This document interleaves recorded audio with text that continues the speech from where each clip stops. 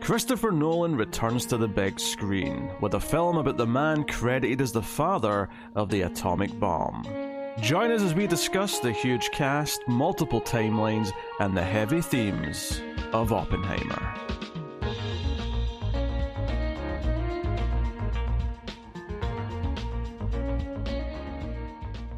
Welcome everyone to the Collector's Cut. I am Peter, and joining me as always is David.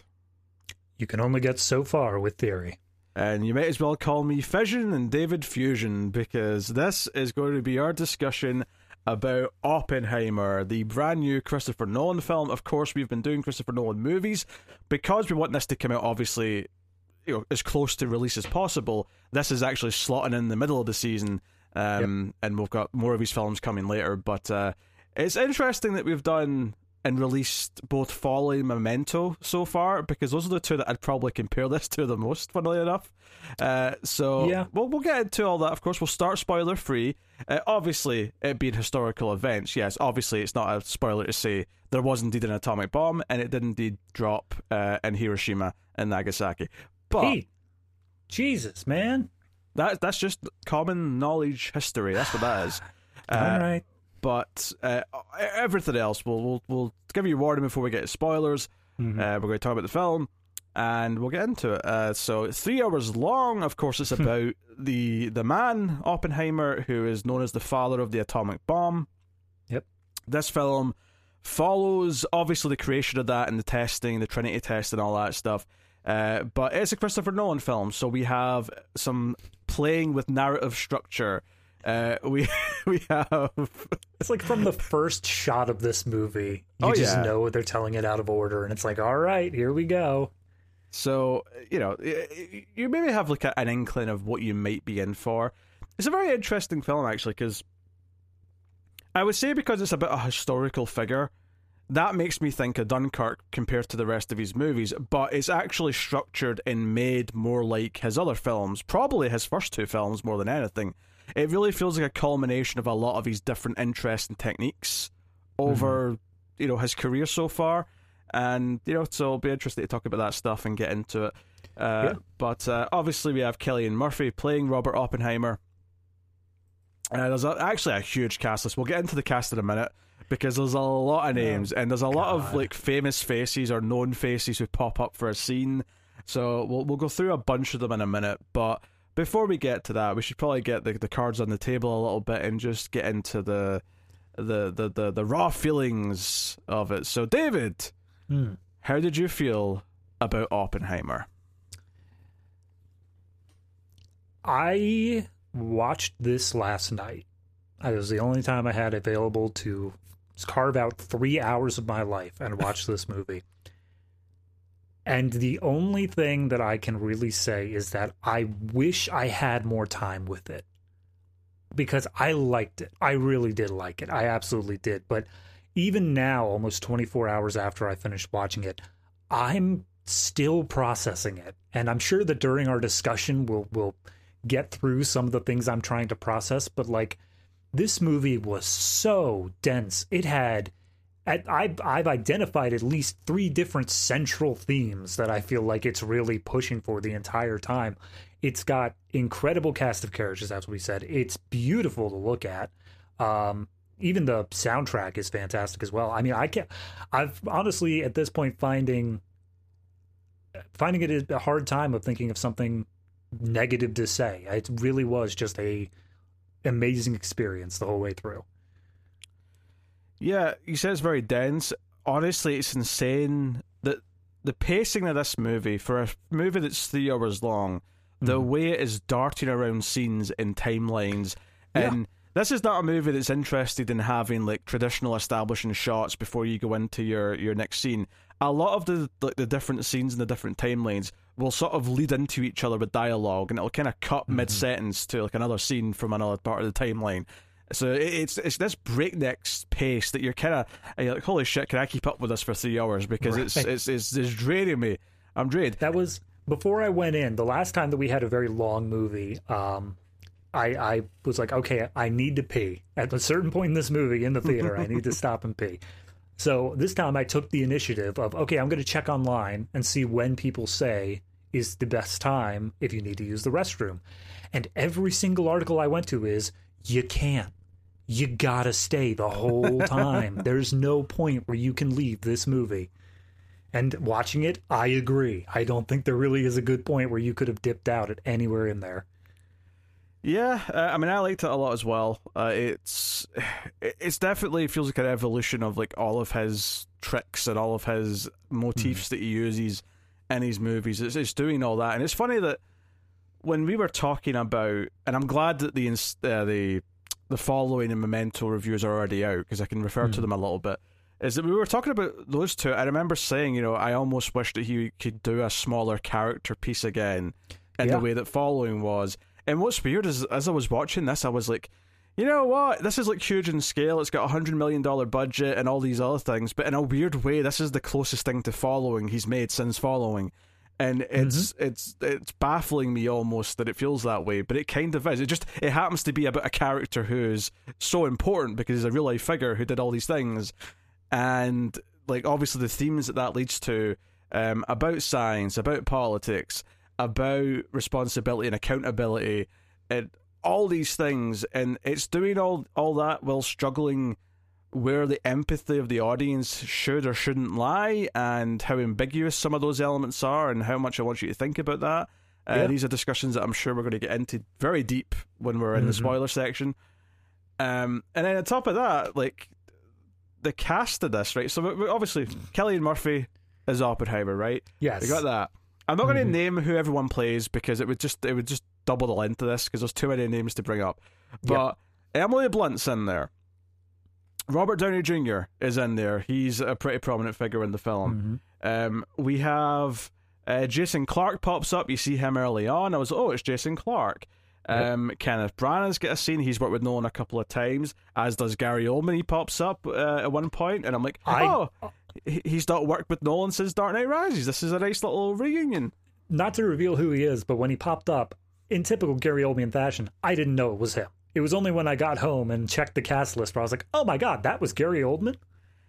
I did realize it was him, but I've seen him in makeup before, I guess. So I just I could see it. I could see through it. But you've got him, and it did this thing in the movie where there's quite a few characters where before it shows their face, it kind of builds up to them a little bit. So it almost worked in both a character level, but also like an actor level, where I'm like, oh, who's it going to be? There's no way this is just some nobody. Who's it going to be? And sure enough, Casey Affleck pops up in a role. God, who am I forgetting? So I've got it in order of like quote unquote importance here. We got Matt Damon, obviously. Oh yeah, I've not even mentioned Matt Damon yet. But the one I was thinking of is from the Warriors, Dexter's dad and stuff. Oh yeah, no, we saw him on something else as well. James Remar. That's the one. That's right. Yep. Right. Which I was, he's a great character actor. I love to see him. I'm like, I'm glad he got to do a Nolan movie. In fact, same with David Krumholtz is in this. Oh, okay. Right, and he was in The Deuce, and he's been in some other things. But I saw someone pointed out online that he was in 10 Things I Hate About You with Joseph Gordon-Levitt and Heath Ledger, and all three of those have all been in Nolan movies. And I don't know. So it was nice to see him. So going through here, Florence Pugh obviously is a major role. Yeah. We have Josh Hartnett was in this. Remy Malek. He was a huge. I did not know he was in this. Yeah, and I'm a big Mr. Robot fan, so that was a bit of a spin for me. Yeah, Dane DeHaan was a big character. Jack Quaid played Richard Feynman. And the only reason I know that it was Richard Feynman is that every scene that Jack Quaid was in, he was playing bongos, which is a famous thing that Richard Feynman did at the Manhattan Project, and I found that hilarious. Yeah, that's Huey from The Boys. For everyone keeping track. We have Josh Peck, more least notable than that. A couple other big names in there, but those are like the big ones that have any sort of impact on the plot, really. It's very stacked. Like, there's so many people who just sort of like, there's a face. Jason Clarke. He was another big one. Oh, I mentioned him. Oh, you did? Sorry. Yeah. He was. You just see him quite early on. I was like, oh, it's Jason Clarke. And it's amazing how many of these people don't even share screen time with like almost anyone else. Like, they'll be in a scene with Cillian Murphy because he's the lead, but so many of them won't interact with anyone else in the cast, and that's just I don't know. It's so expansive. It's so. I think in some ways, particularly him and Downey Jr., it might be like the most like Nolan's ever gotten out of an actor in terms of like a performance. Yeah. Because I think this is what making me think of Memento. There's two things that made me think of Memento. One was obviously the fact that there's like part of the movie's in black and white, which made me think of Memento because that has the sort of the one part of the timeline in black and white. Yep. So that made me think of that. But even just in the terms of like it being such a strong character study, I feel like Memento out of any of his movies is the most that I would call a character study. Yeah, I would agree with that. I would say, I mean, obviously we haven't got to it, but Insomnia might be up there with it. That's kind of in the ballpark too. But I would say Memento is the one that definitely gets the most praise, and it's the prominent one you think of. But yeah, no, this movie. I mean, obviously we haven't. I don't want to spoil anything for our reviews of later movies, but there's something that can be pulled from every single one of his movies. For instance, just in terms of the framing device, Dunkirk was the first movie that he did the like naming of the different timelines for, the 1, 2, and 3 for land, air, and sea. And that comes back in this. You're saying the Memento had the black and white. That comes back in this. There's something from his entire career, just not maybe a main focus, but at least featured in this movie. Yeah, even Prestige with two perspectives, that's kind of there. Yeah, and then there was obviously that scene where he put on the Batman mask and threatened someone. I kid, of course. I wouldn't be surprised if we really like went through frame by frame at some point when they're in like Los Alamos, if there's some kid reading a Batman comic, because obviously it was out at that point. It would have been fresh, it'd have been new, it'd have been hot stuff. I wouldn't have been surprised if that actually made an appearance. Detective Comics, like, I don't know, 30 or something. Yeah, just in the background, super low. It's such an expansive film, and the pacing early on is almost like you have to get into it because it's like it's hitting you so quick. And of course Nolan, he's adamant about trying to do as much as possible without CG. And there's a couple. This is not a spoiler. There's these little interludes in this, like in between scenes, where you see like particles and things, and it's kind of like here's the quantum realm as if it's inside Oppenheimer's head or something like that. There goes Ant-Man, right? And yeah, isn't it funny that this is the better quantum realm movie of the year? When Ant-Man's whole thing is that there's them get out of the quantum realm. Anyway, but you know, there's these like particles, and at one point there's like these rings spinning around each other, and I was sitting watching that and going, you know, I'm not saying I can tell this is a practical thing, but because I know it's Nolan, I'm looking at this and going, I bet he did this with a practical effect. Like this is a microscopic camera looking at like some bubbly liquid or something like that he's using for this effect. Like you could just, for all those little cutaways, you can just feel the macro lens that on the high speed camera, and it's just every time. So there's a lot of stuff like that, of course. The Trinity test itself is spectacularly directed. Obviously, I won't say anything about it yet, but obviously it's going to be in the movie. It's kind of the linchpin of the whole thing. Yeah. That's very big. You know, people had heard a lot about him setting off an actual explosion. I don't think he technically set off a nuke, although people like to joke that he did. I was about to make that joke, so yeah. But I do believe there were some explosives set off to get some of the shots. So yeah. And apparently, I just some brief interview stuff, I saw him talking about how they experimented with like putting in certain chemicals like magnesium so they'd have little extra sparks in the explosion, you know, just little things like that. Like they would actually design what the explosion would look like on a chemist level. There's so many scenes in this movie where it's just a bunch of people sitting around talking about like, how is this explosion going to work? And you just know that behind the scenes the exact same talks were happening on an actual practical level. Yeah. But of course, in the movie, you know, talks, they didn't have to have this guilt weighing over them that we're going to use this on any. No, it was just sheer excitement. They were like, "Yes, let's do it." So yeah, I mean, I'm trying to think of what else to talk about without, because I feel like everything interesting I want to really like discuss is all you know, getting into what the movie actually does. I suppose, would it be spoilers to say what the two different like timelines are? What the two different what fission and fusion are? I wouldn't get into discussing why they're named that. I think that's very thematic and very much going into spoiler territory. That's fair. But I would say that, so Fission's the color timeline, and that's the majority of the movie, and effectively, whenever we're seeing that, we're seeing the perspective of Oppenheimer himself and him giving this account in a hearing that he had to give, and I think it was 1954. And then the black and white segment is Robert Downey Jr.'s character, Strauss, or what was the correction? Strauss. No, I thought it was... No, because that was like a pivotal... In that case, it was Strauss, then. No. It was Strauss, and he made it simpler, like Struss. Like, he made it simpler. Oh, I thought it was a Z sound on the end. That's how I heard it. Regardless of how you pronounce his name, because clearly we're just not good at catching that. That's Robert Downey Jr.'s character, and when we're getting his perspective from another hearing type situation later on in the timeline, I think it's 1958, that's when it's in black and white. So it's from his perspective.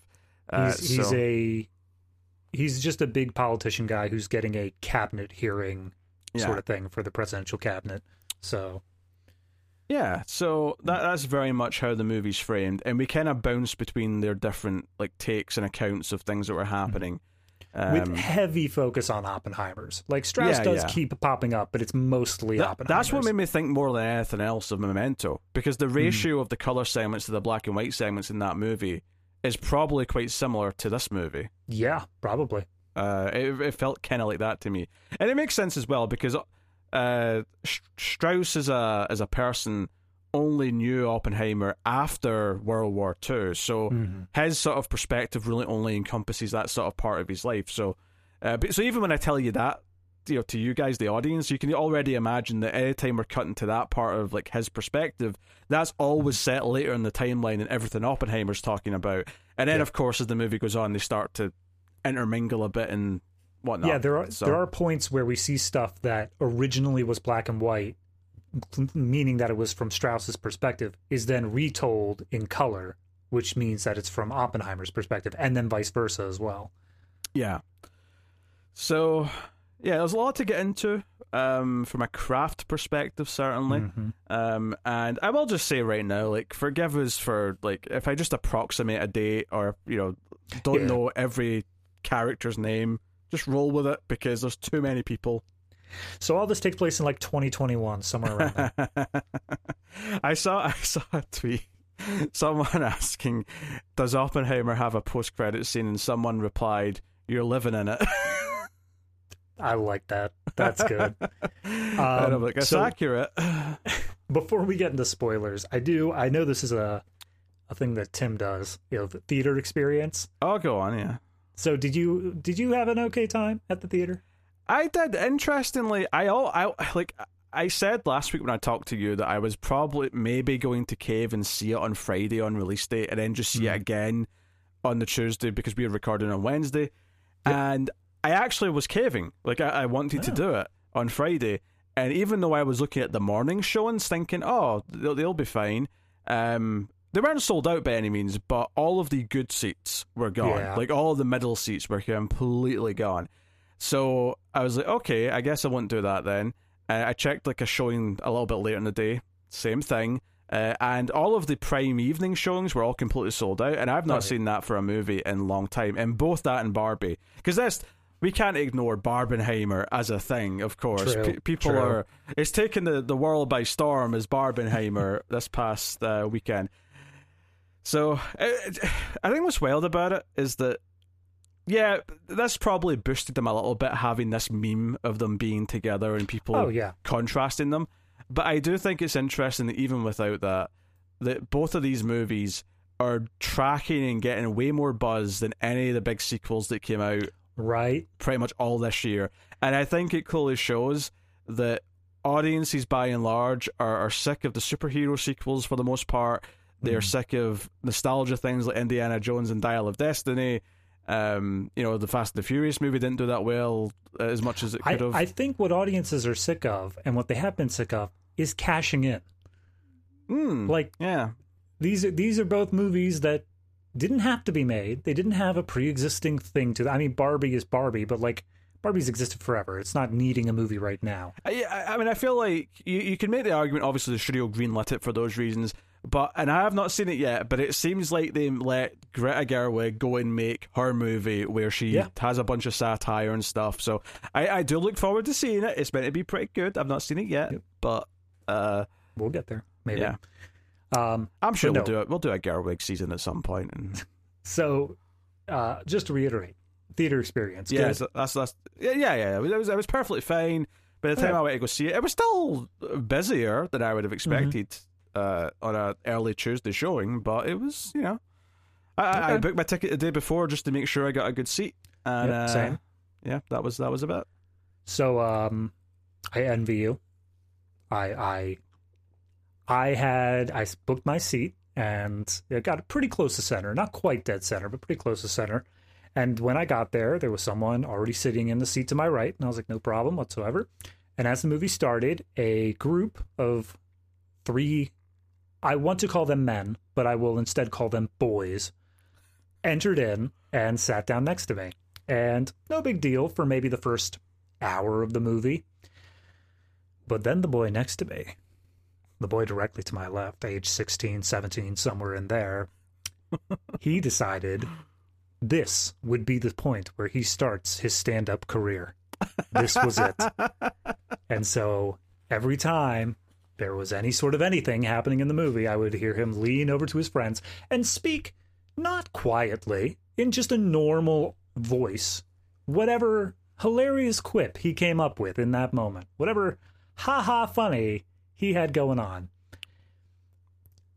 By the end of the movie, I was seriously considering going to jail. I didn't, obviously, but I was considering it. So, just letting you know, at certain points, maybe right around when the bomb drops, I might have been a little bit tense for other reasons than the movie. But, yeah, theater experience, subpar, I would say. Yes, well, human beings are a variable into of themselves. Yes. Can't account for the human factor in a movie watching experience. I will say, I didn't see any phones, so +1 on that. Oh, well, there you go. That's a start. So yeah, I think without further ado, we'll just say spoilers then for Oppenheimer so we can talk about it in full. And, sometimes we'll try and go through a movie in order. That is absolutely impossible. Yeah. After one viewing of that, even if I could watch it 5 times and note down every scene, I still think it wouldn't be optimal just because a lot of the scenes are so quick, they're jumping around so much, it wouldn't work for this movie. It just isn't the structure that it lends itself to. Like, the first half of our review would be, trust me, we'll get around to that. And then the second half would be, remember in the first half when we said that? Yes. Like, that's all it would be. So, I mean, I guess... Let's talk about Trinity. Let's talk about the bomb going off. Oh, we're just going to the bomb? We'll start there. I want to talk about how that scene's captured, and we'll spiral out from there, and wherever the heat takes us. That's fair. This is now, we're jumping to 2 hours into the movie almost exactly. I did check. Oh, really? You wanted to know when the bomb dropped? It drops at 1 hour and 58 minutes into this movie. Interesting. Okay. So the way this is captured is wonderful. It's obviously there's a lot of tension. You've got all the different scientists all sort of like taking their different positions and the safe lines where they can watch from a distance. One guy's putting on his lotion. Some guys are putting on their fancy, I won't even say sunglasses, but they're protective goggles to... It's like the glasses you would wear during like an eclipse or something. Yeah. You plan on staring at the sun, which makes sense. I gotta say, with the tension though, I found myself halfway through, like I was getting nervous. It was building up this tension so well. And like, we all know what's going to happen. As you said, like, we know that they test the bomb and we know it goes off. Like, this is just a well-known fact. But I was still, even knowing that, getting this feeling of nervousness of like, is something different going to happen here? Like, Are we about to go into some alternate history movie that we weren't expecting? And that wouldn't shock me with Nolan, actually. See if like there was like a twist here where things didn't happen as expected, I'd be like, oh, what are we doing? Oh, this is science fiction now. All right, let's go. Like there's one point where a character specifically says, like, I bet you my entire salary that this bomb will go off. And like, I was sitting there like, that's a big bet, guy. Are you sure you want to do that? And I'm like, wait a minute, hold on. I know what happens. What are you talking about? Hindsight is, 2020, as they say. I like, so the big choice here is that when the blast does go off, obviously there's this great countdown, that it's accompanied with silence. Like, you don't hear the explosion. You see the light, and there's a great moment with Oppenheimer. We get the close up on his eyes. And notably, Oppenheimer, after a few seconds, chooses to remove his goggles. He wants to look at this with his naked eyes because it's what he's done, right? And we'll talk about kind of his building, the guilt or the concern that's starting to come in towards the actual bomb going off. But he needs to see it with his naked eyes. And obviously, they set up the famous quote earlier in the film. It's a sex scene with Florence Pugh. I was shocked when that line came out in that scene. Yeah. Well, it comes out in that scene because she's like, read from this fancy book you've got, and you hear it again here before it fades to black at the end of this scene. You it fades to black over the bright explosion. It fades to black, and you hear, "I have become death, the destroyer of worlds." And it's like, I mean, that's the perfect time to drop it. Outside of when you set it up, obviously, because this is literally the moment where that's happened. Which, by the way, is a prequel to Twin Peaks. Great film. Highly recommend it. So, no, it's prequel to Terminator as well. Honestly, anything that involves a nuclear bomb in any capacity, this is a prequel to. It's great. I mean, technically, anything that's set post-1945, it's a prequel to. Yeah, but I mean, like, it's a bit weird to say, Oppenheimer, the prequel to Showgirls. I mean, I mean, I'm watching that as my double billing next time. That's going to be a... Barbie wasn't hardcore enough for you after Oppenheimer. No, not at all. No, so this moment is wonderful. You can hear nothing but his breathing, effectively. And then you hear... And then you realise it's the breathing from the sex scene earlier on. It's not his breathing literally right now. It's the breathing from that earlier scene, and then it ends with that quote. But then, of course, there's that great thing where the shockwave hits, and this is like a jump scare because it's so freaking after the silence that this bomb's had, this shockwave is so loud. I do wonder, because obviously sound does travel slower than light. It seems like the sort of thing that Nolan would do to time it out perfectly, of like, this would have been actually how long the distance between light and sound would have been. Maybe, like, I didn't get the impression that it would actually be silent before the shockwave.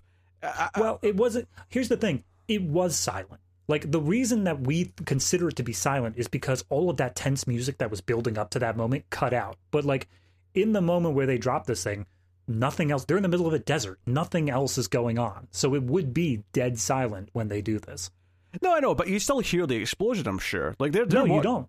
Like, that's what I'm saying. It takes time for sound to get there. You would not hear anything until that shockwave hits. That is the fastest time that sound can travel, is that shockwave. And light gets there earlier. It's not that far. It feels like he was watching for a while though before the shockwave. Oh yeah, hits no. I'm not saying like it's definitely accurate. It does feel like it's a bit long, but I do wonder if this is a thing that Nolan might have timed out to make it like actually how long it was. It just seems like the kind of thing he would do. I mean, I feel like to me, like in the moment, I wasn't thinking about the accuracy of like how quiet it would be until the shockwave hits. I assumed there would be noise before the shockwave because I would still assume that you'd hear. I mean, maybe you wouldn't. Maybe it would just be silent until you get the shockwave.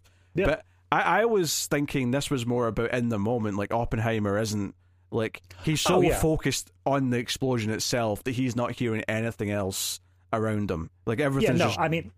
When I say bringing that up, it's only me thinking about it after the fact. In the moment of the movie, I'm like, no, this is just for this effect, and it's beautiful.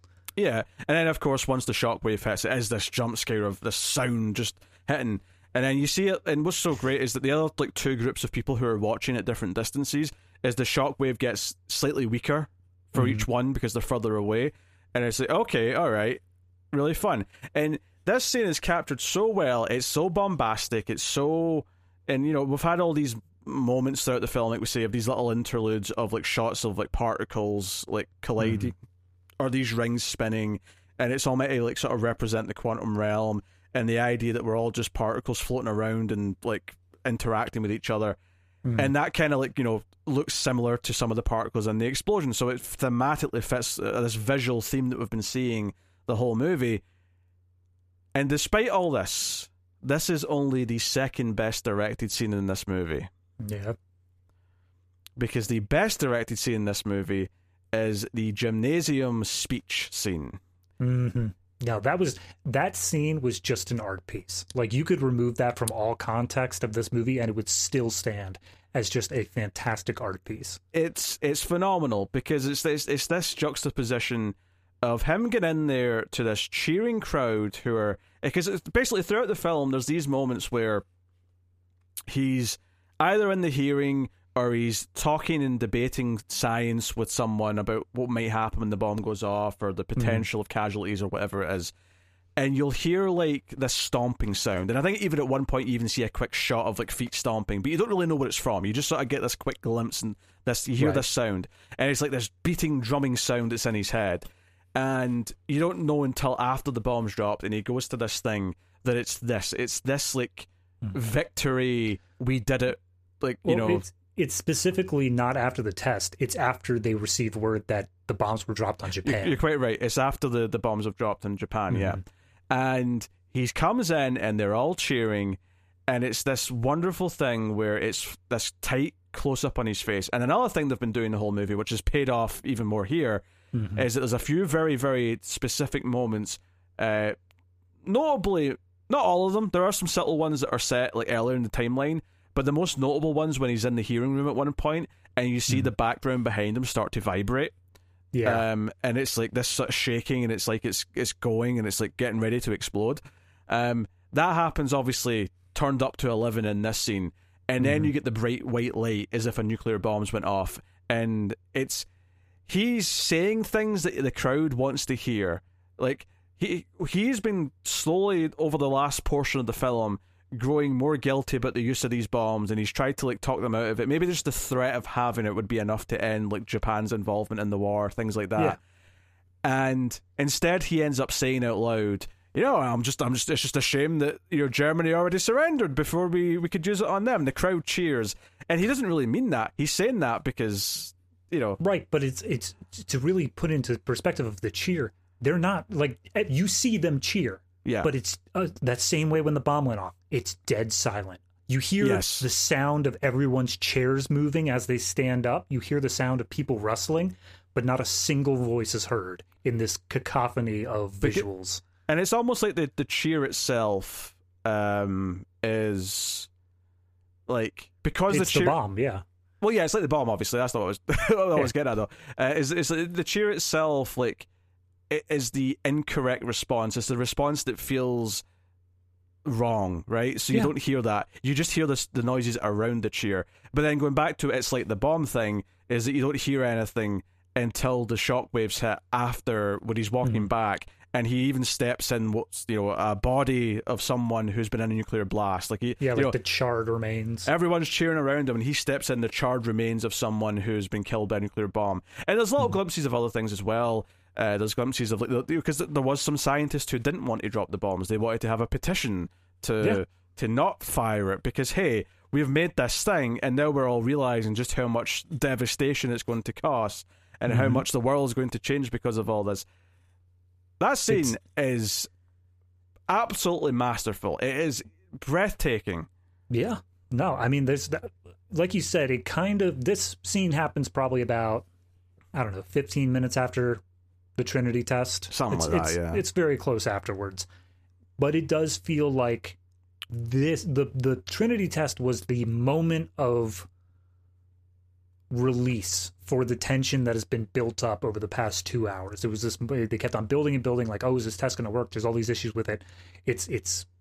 This is the moment where you finally manage to hit that crescendo, and you say, okay, take a breather, take a second, you did it.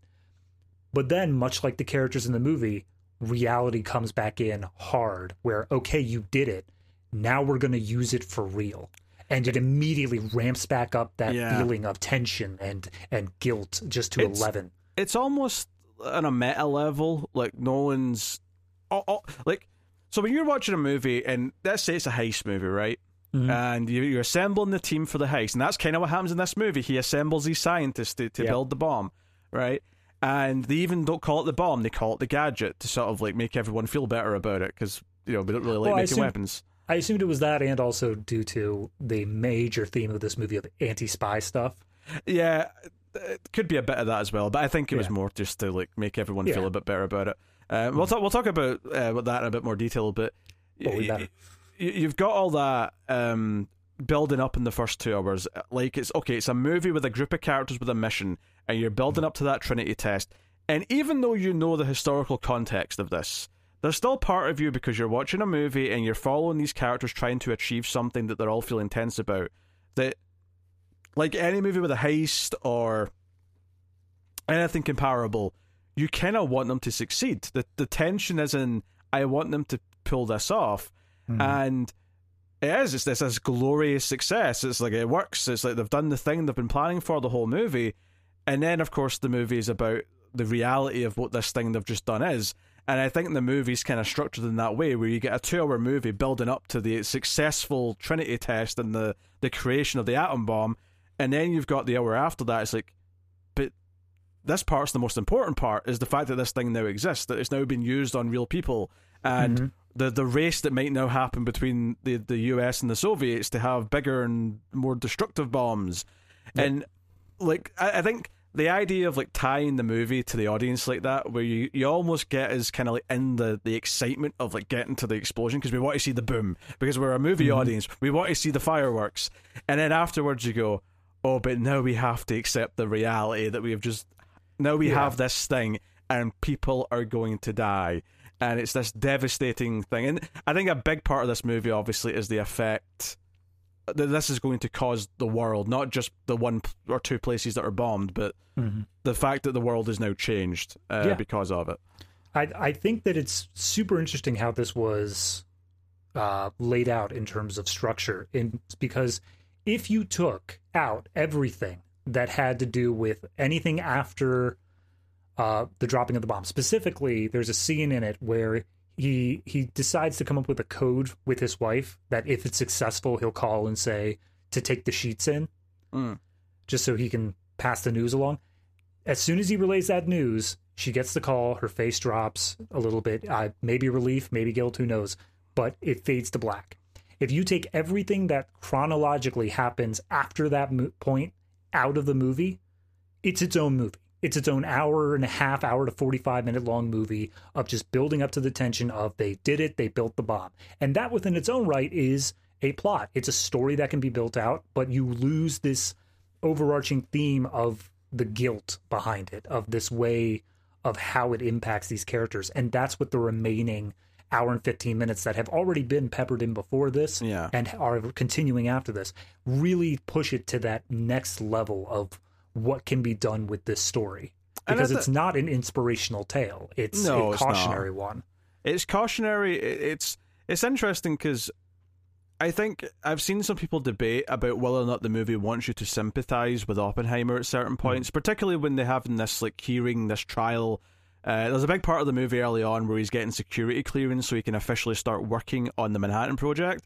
And a big part of the post World War II stuff, when there's this hearing, is that they're now saying that maybe he should have that revoked because he's got ties to communists, things like that. We'll get into all those details later, but there's moments where, because like there are obviously bias, right? This is kind of a witch hunt by certain people, right? Especially later on we find out who's behind it, and we find out that no, this is a bit of a witch hunt. And I did a quick skim of the Wikipedia to see, like, you know, is this stuff that just basically straight up happened, to the point where not that long ago, someone retroactively kind of like, you know, from the government said, no, like, he was basically hunted for things that weren't true. He was clearly loyal the whole time, and if anything, evidence from like Soviet sources over the years have only further proven that he never ever did anything espionage like or leaked anything to the Soviets. So he was posthumously given back his security clearance. Yes, yeah.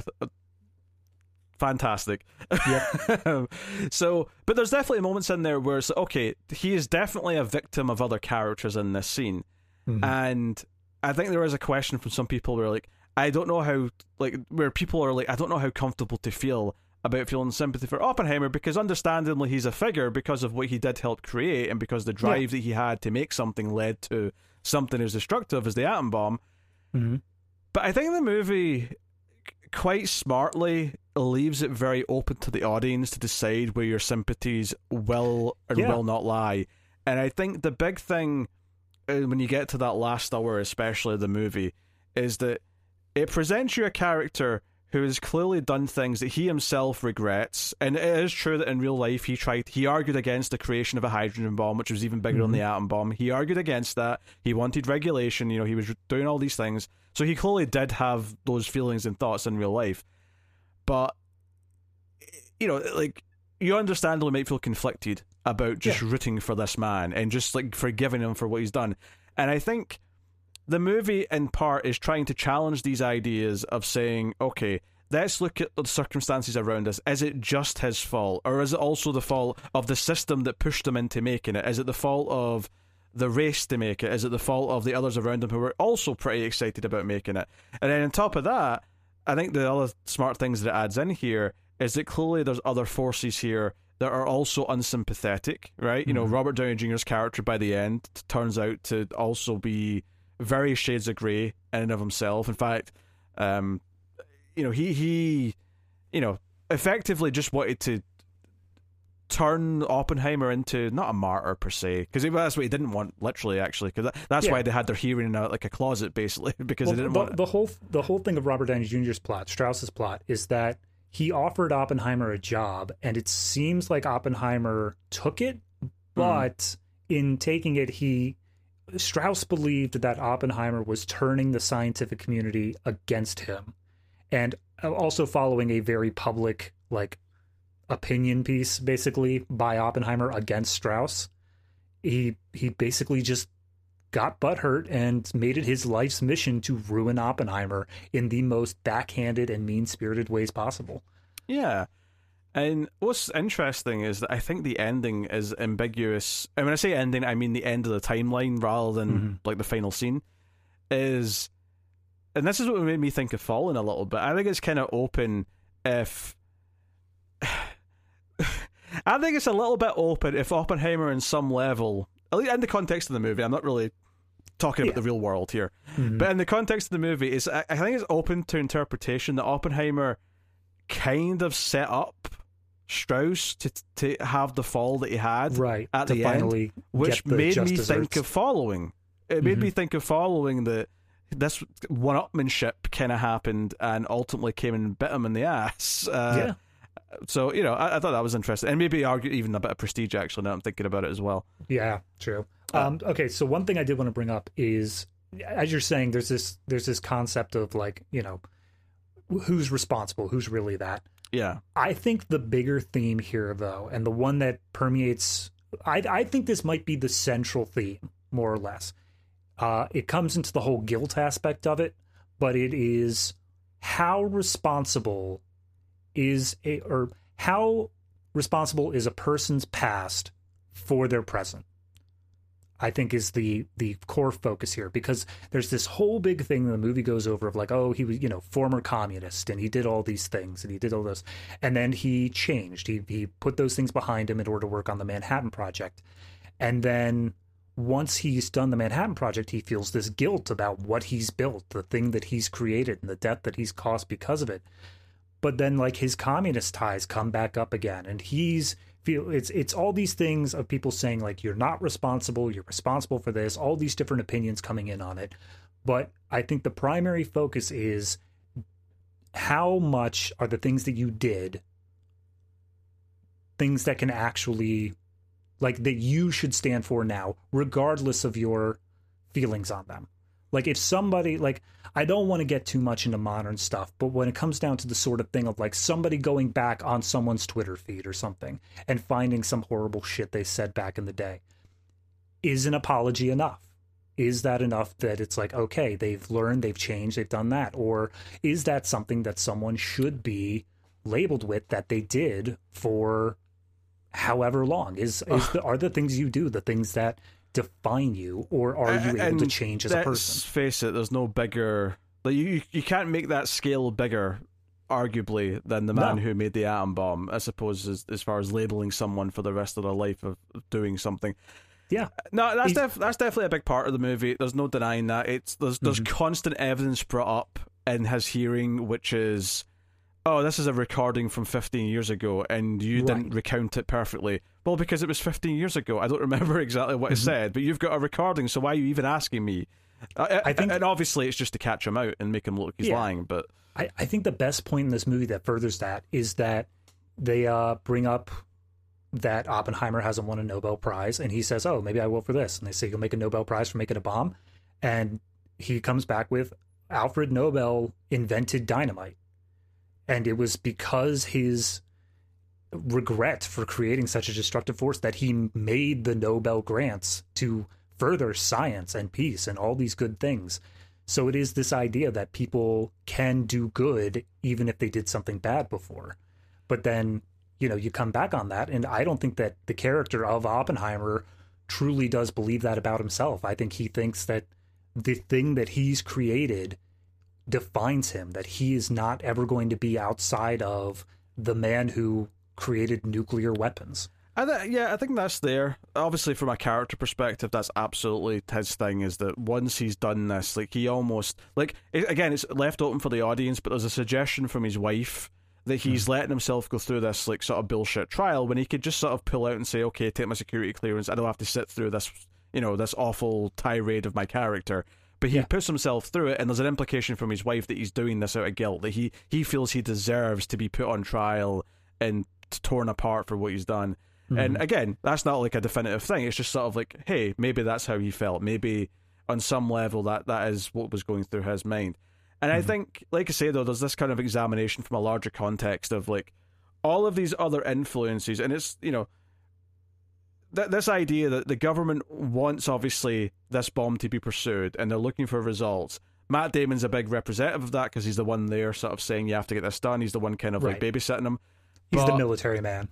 Whenever he interacts with anyone else from the government or military, and, like, either they're just wanting the bomb and they want to drop it, and we'll talk about Truman, we'll talk about James Remar's character, we'll talk about all that stuff, or they're looking for commies, right? And they're being suspicious of him or anyone he knows from his past, even though it's very clear, from the start of this movie, that the communist, like, parties in the US weren't, like, it was clearly just, like, something that was challenging the norm, and it was just groups of people trying to unionize. Yes. That's all it was. It wasn't like we want Stalin to take over America. It was unions. Communist became a very dirty word. It became this stigmatized thing in Western culture for such a long time. Arguably, it still kind of is. It absolutely is. It's just not because the Soviets fell. It's not treated exactly the same way anymore. But it's still this dirty word where if you even say you agree with something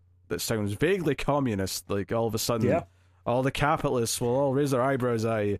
Well, that was this whole movie took place in the McCarthy era, and that's what that whole thing was just everyone who's even suspected of being a communist is able to be blacklisted from just everything. And I think it's this examination of the climate upon which this all happened in, and the forces because there's a great sort of running thing, and this is the other interesting thing about Oppenheimer and Strauss as kind of like opponents effectively in the later parts of the story, is that they're both Jewish, and that's why the name change thing comes up, is that Strauss changed the pronunciation of his name to sound less Jewish, whereas Oppenheimer didn't. And Oppenheimer and Krumholtz's character, sorry, like, they both talk about being Jewish, and they're even in Germany when they're having that conversation. But this is before everything, obviously, with Nazis in power. Right. It's a little bit before that.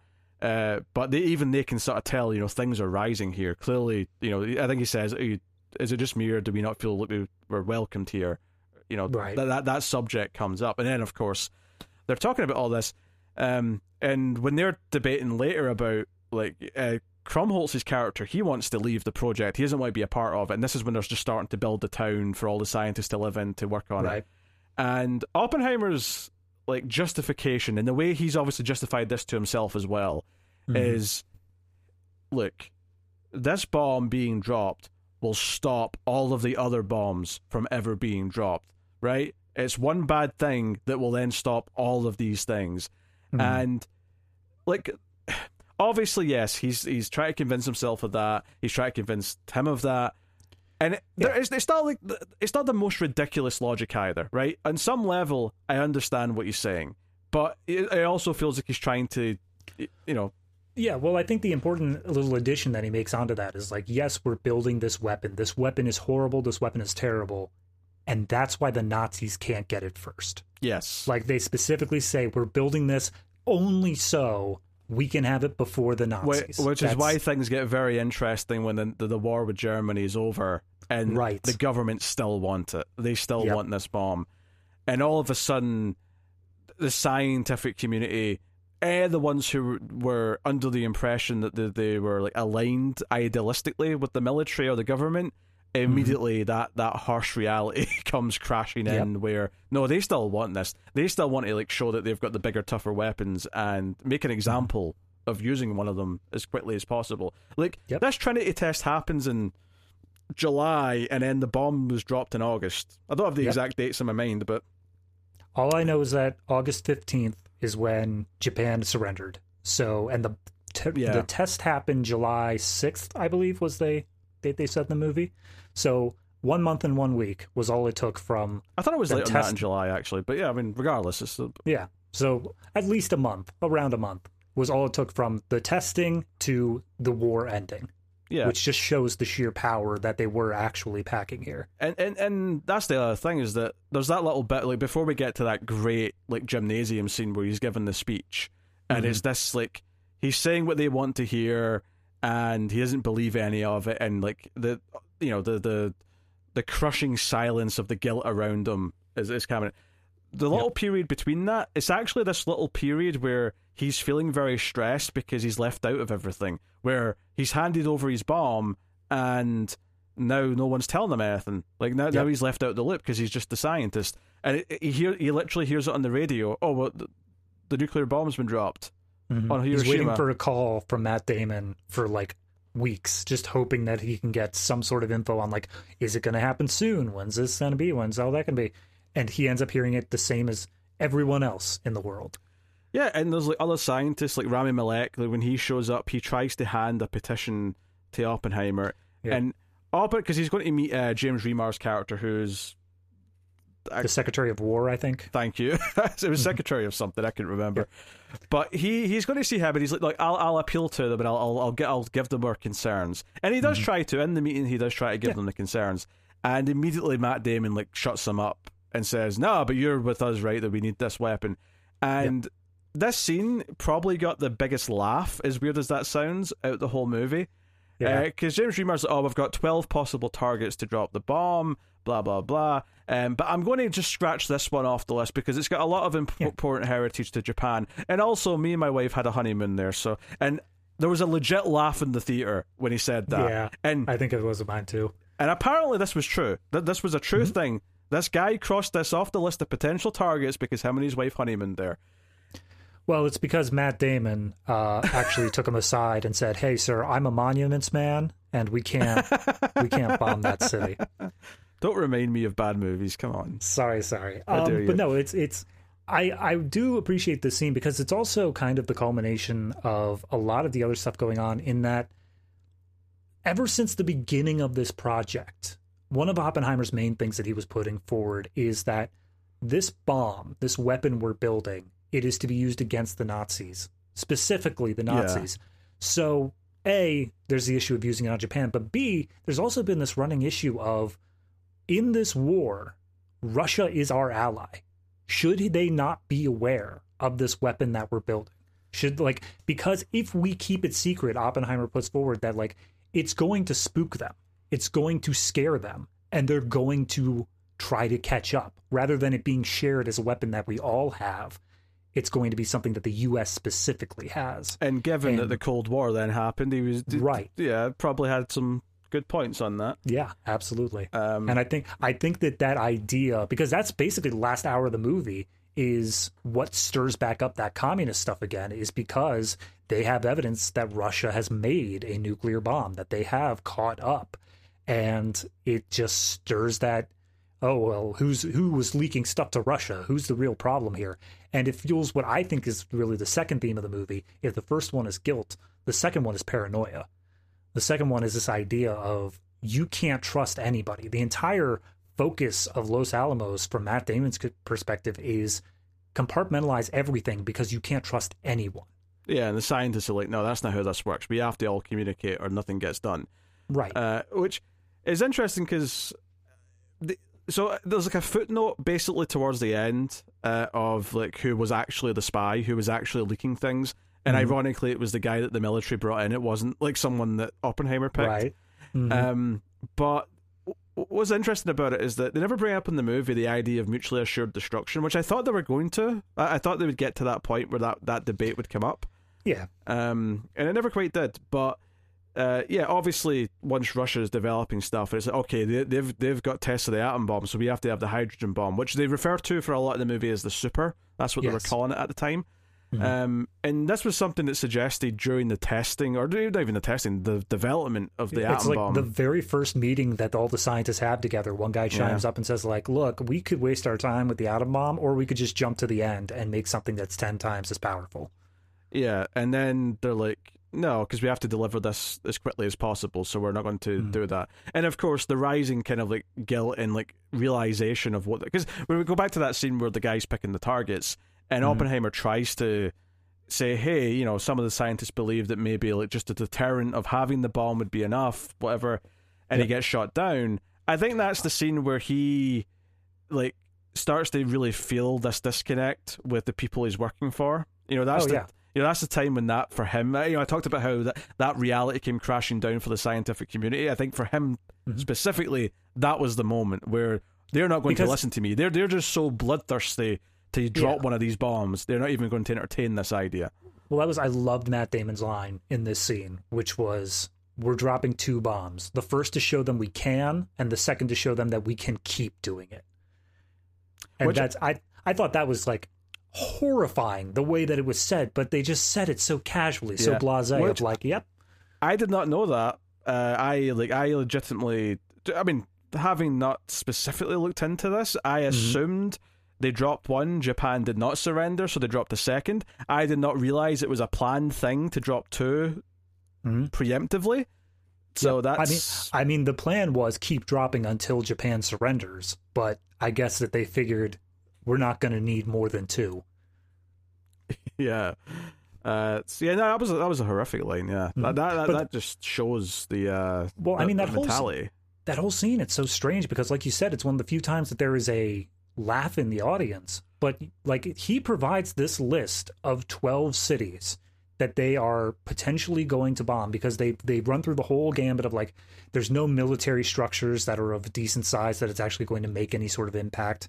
And then they talk about whether or not they should send out evacuation notices to the citizens to like, so that they can still demonstrate the power of it without the loss, but then they shut down that idea for like spy reasons and stuff like that. But what it really comes down to is the fact that there are 12 cities full of civilians that they're going to put out.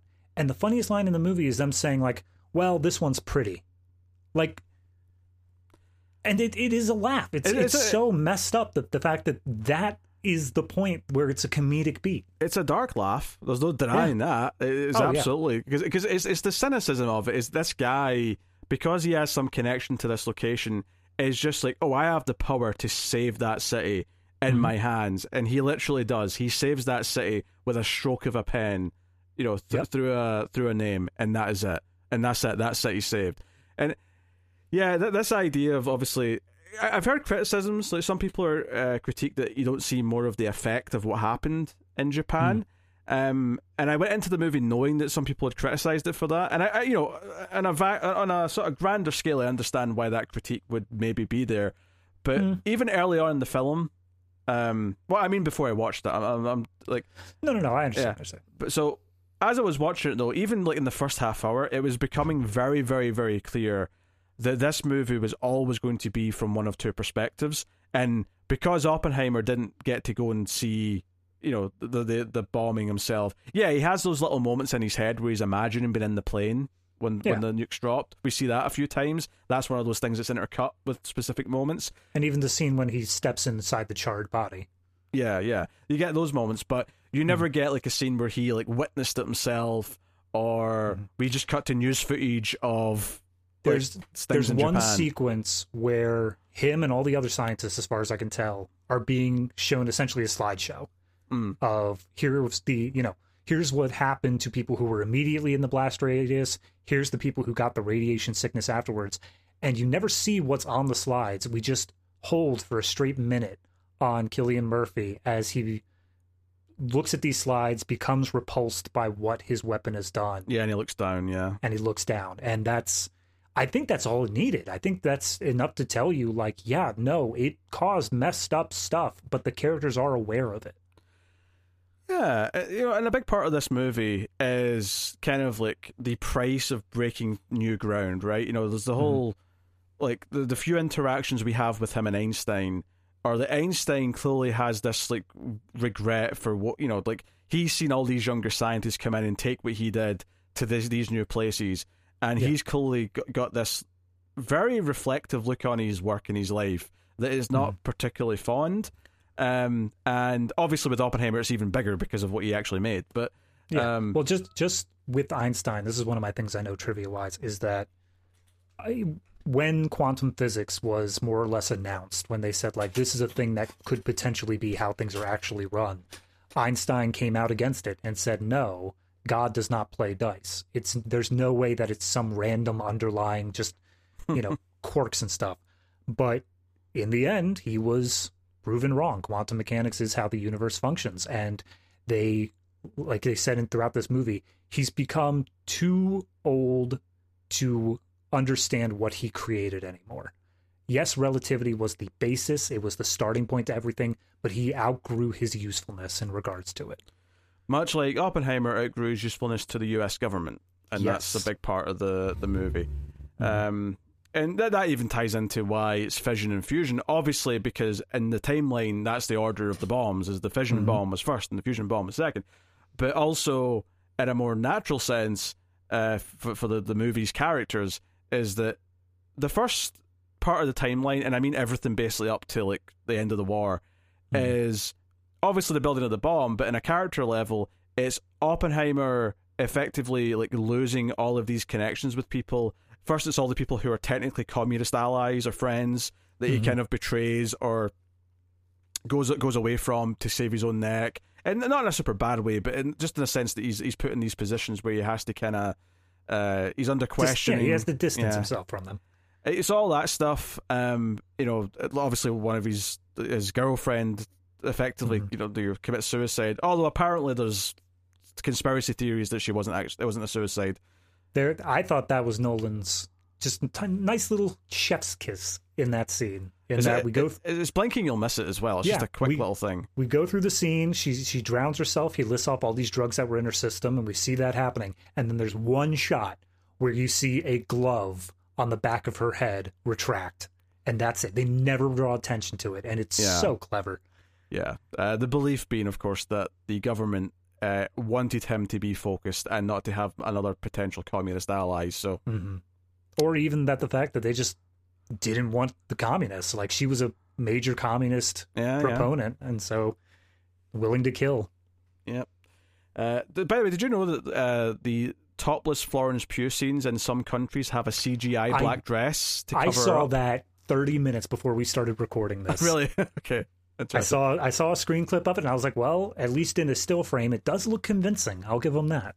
Anyway, so fission is the separation of the atom, right? So the idea is that he is literally losing connections, and there's even a plot point in the film where someone says to him, like, stop alienating all of the people in your community, because one day you might have to rely on them.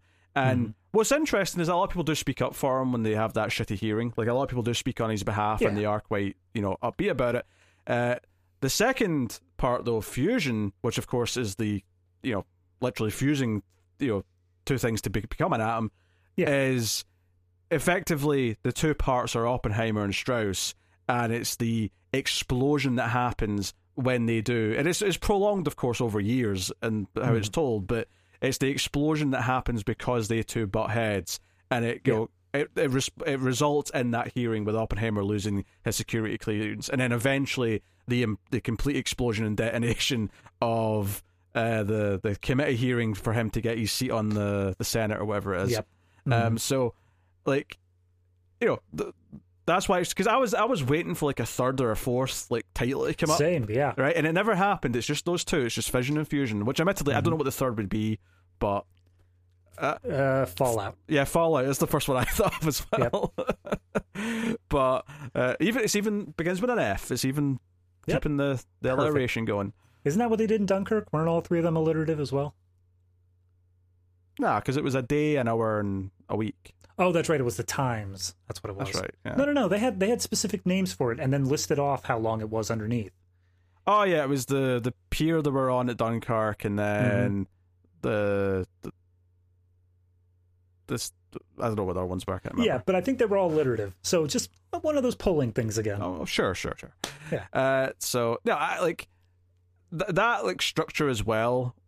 Because there was, obviously we talked about the gymnasium scene and how that's literally the visuals of the bomb as he's talking to people. But when you actually look at the structure of how him and people around him separate over the course of his life, and how it is more like a fission bomb, and then how the conflict with Downey Jr. in the second part of the timeline is more like a fusion bomb, right? And basically, it's constantly comparing people to the particles. It's comparing people to the atoms. Yeah. Well, I think it's greatly done. Obviously, you and I both know how nuclear fission works because we both watched Chernobyl. But I think that it's great because obviously the way that fission works is that you have these uranium atoms, you hit them with neutrons, and they start colliding into each other. They start throwing off their things and hitting each other. And I think that that's a perfect description of what was the entire Los Alamos setup, is that you had all of these people, all these different backgrounds, but all still very smart, intelligent, capable people that were bouncing off each other. And in the end, it resulted in the atom bomb. It resulted in this larger explosion, more or less, but not only an explosion literally, but also in what it results in afterwards, the arms race, the building up of munitions and stuff like that. It creates this, as one character said, I think it was his wife, this change in the world, this drastic change that's going on where everything is just all at once suddenly different. Yeah, the world has just fundamentally changed after those bombs are dropped. There's just no denying that. And and again, with the second part of the timeline being fusion, that even ties into obviously, literally it came second as far as the bombs go, but also the idea that there's escalation, that it becomes bigger, and that because there's this arms race now, that even the conflicts between the people behind them are starting to get bigger, and the power plays are starting to get more drastic. And that's just something that's there as well. So, is it worth bringing up the final line? Like the actual final scene of the movie, not temporally, but what was actually where we left off? Well, yeah, I mean, the final... So, it does this thing early on where, very, very early on in the film, it shows you the first time Strauss... Well, maybe not met, but certainly hired Oppenheimer for this job at Princeton or whatever it was. And Einstein's out in the garden, right? So this is all in black and white, and Oppenheimer goes out to say hello because he's met him before, and when Einstein's walking past Strauss, he sort of doesn't look at him and gives him a side eye, effectively. Yep. Which is where that paranoia that Strauss has of him turning the scientific community against him really stems from, is that moment. Yeah, so he's convinced that he said something to him that turned Einstein against him. And at the end of the film, we finally see... Well, real quick, midway through the film, there's this idea, there's this problem they have to go up against where there is a chance... I was going to get to that. Don't worry. Right. I wasn't going to just say the final line without explaining that. I'll just mention it now then. There's this chance that when they set off the nuclear bomb, it won't stop. The whole thing is atoms colliding into each other, and there's a chance that when they start it, it will just set the entire atmosphere ablaze and end the world. And so Oppenheimer takes these calculations over to Einstein, who is still there in that garden, and he says, like, could you just check this? Could you see if it's true? Are we going to like start a fire that will end the world? And Einstein doesn't want to do the math. He tells someone else is going to be more capable. Which, by the way, this really made me think of the Hadron Collider, because I remember when that was about to be turned on for the first black time, holes. there was like, this might make a black hole and end the planet. Like that was, you know.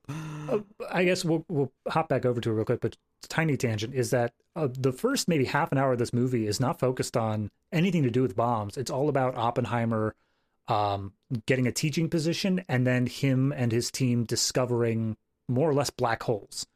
They work out the theory to say that black holes should be a thing that exists in the universe, even though they haven't seen one.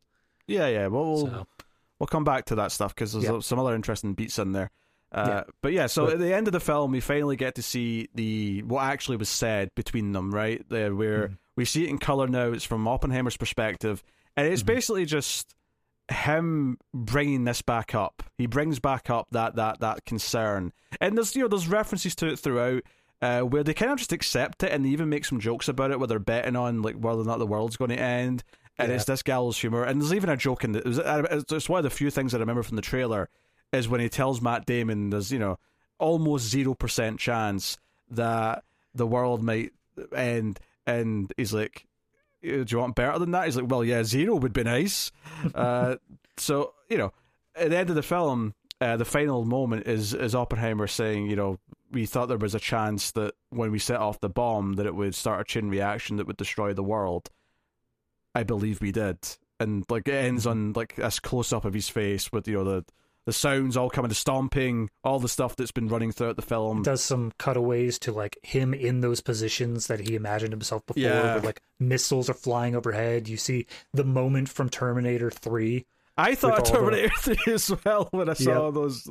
I mean, you don't see all the mushroom clouds, but you see all the it's like all the rocket, like the contrails going through the sky. And then there's a shot of like, it looks like the world just slowly like being consumed by flames from space. And I'm like, how did Nolan do this without CGI? Because I'm sure he did. I'm sure there's some Nolan traveled to a parallel Earth and he set it on fire.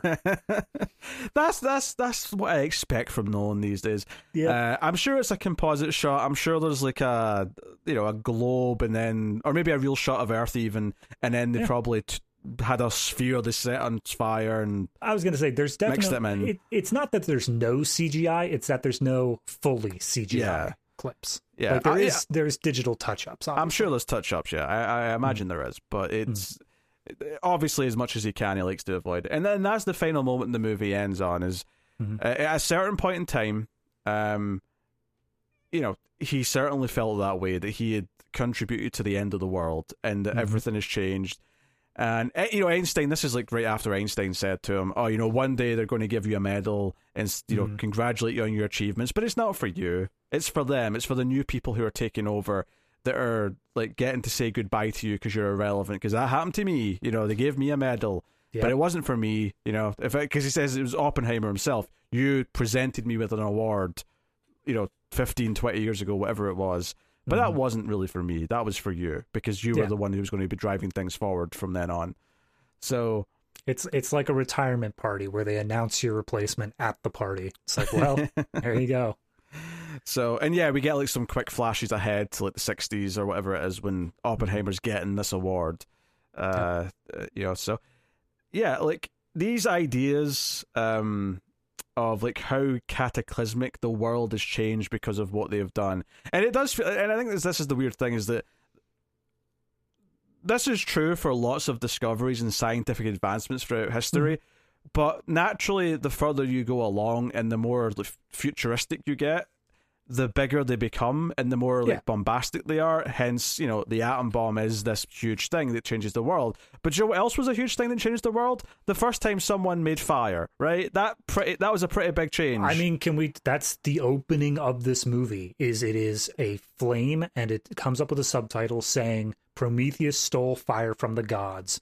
For this reason, he was shackled to a rock and tortured for eternity. It's the obvious primitive thing to compare it to, as the the discovery or creation of fire, however you want to phrase it. Yeah. Like that stuff is wild to think about, and it's basically painting what the story of the atom bomb is in a sort of historical and world context, which is, this is the most defining thing that has happened, at least scientifically and arguably culturally, in centuries, because it's this thing that has fundamentally broke the ground of what's possible, and it did change warfare. There's a reason why the next war was cold, the next big one anyway. Obviously there was smaller wars, but like it was cold because, yes, if these nukes start flying, we're all freaking screwed. So now we all have to be on these tiptoes. And obviously things have changed. Like John Oliver did this piece a few years ago about how no one even goes to the meetings in Washington anymore about like nuclear safety. No one cares. It's this old subject that no one gives a shit about. Yeah. Meanwhile, it can still kill us. It can still kill all of us. We're all just used to the fact that we can all die of it. But if you talk to anyone who's from, like, you know, our parents' generation's age, and or even a generation before that, they'll all tell you stories about being shown how to hide under the desk in school and stuff like that. Anybody who was cognizant during the Cuban Missile Crisis, during that like 2-week period, that's all. Those people know how big of a deal it is. Yeah, and sadly, darkly, I guess kids are being trained to hide under the desk still, just for very different reasons. Yeah. So one thing that I did want to bring up, though, is there's a point very early on in this movie where basically they you know, it's a normal random day, no big thing is happening, and then all of a sudden news breaks that a team has split the atom. They have taken uranium and they have caused fission. And immediately, within like 15 minutes, everyone's like, they can make a bomb out of this. So I think it's even quicker than that. Like, he's looking at the newspaper and he says, "Are you thinking what I'm thinking?" He's like, "Yeah, I'm thinking what every scientist and physicist is thinking right now over the planet. This can be turned into a huge bomb because this is an explosive force." That Oppenheimer, yes, he did create the bomb, but only because of the merit of he had the funding, he had the people, and he had the like know-how to do it. But regardless, at that moment, it was inevitable. Someone was going to make this bomb. And it's made clear throughout the film as well that the reason why the Nazis probably didn't get to it in time is purely because Hitler viewed physics as, quote, Jewish science and did not want it to be pursued. Yeah, specifically quantum physics. He wouldn't let anything get involved with that. And also, when they did finally start making the bomb, Niels Bohr, played by Kenneth Branagh, eventually reveals that he found out that the Nazis basically made a wrong turn. They started investigating down a dead-end pipeline that their team had already ruled out. So they managed to get a little bit faster time because of that. Yeah, because the Nazis had already been working on it for a couple of years by the time Oppenheimer and co were fully in swing. So, yeah, actually, there's a great scene, or a couple of scenes early on that I do have to mention. It kind of like, you know, it's a bit of a character building thing at the start, but it actually kind of represents the rest of the story in a weird way. Is Oppenheimer is mocked by his professor when he's in university. And he is told that he can't go to the lecture, which turns out to be Kenneth Branagh, who's an older scientist giving a lecture. He has to stay back and clean up the lab because he spilled something and he's accused of having no sleep. And he does so. He stays back and he's cleaning up the lab. And when he's putting things back into the cabinet where all the chemicals and little things go, he notices, I can't even remember what the substance was. Potassium cyanide. Thank you, cyanide. And he goes over and they establish that this professor does eat apples at his desk, and there's an apple sitting on his desk. And he takes a syringe and he puts cyanide in the apple. And then he goes to the lecture and there's a couple of scenes.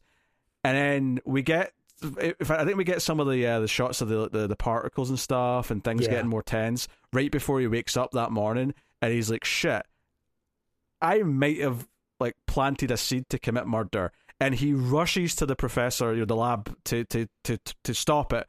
And he goes in, and it's actually Kenneth Branagh who's there talking to the professor, who almost eats it, and he hits it out of his hand and says wormhole, which is a bit of a double, meaning because science.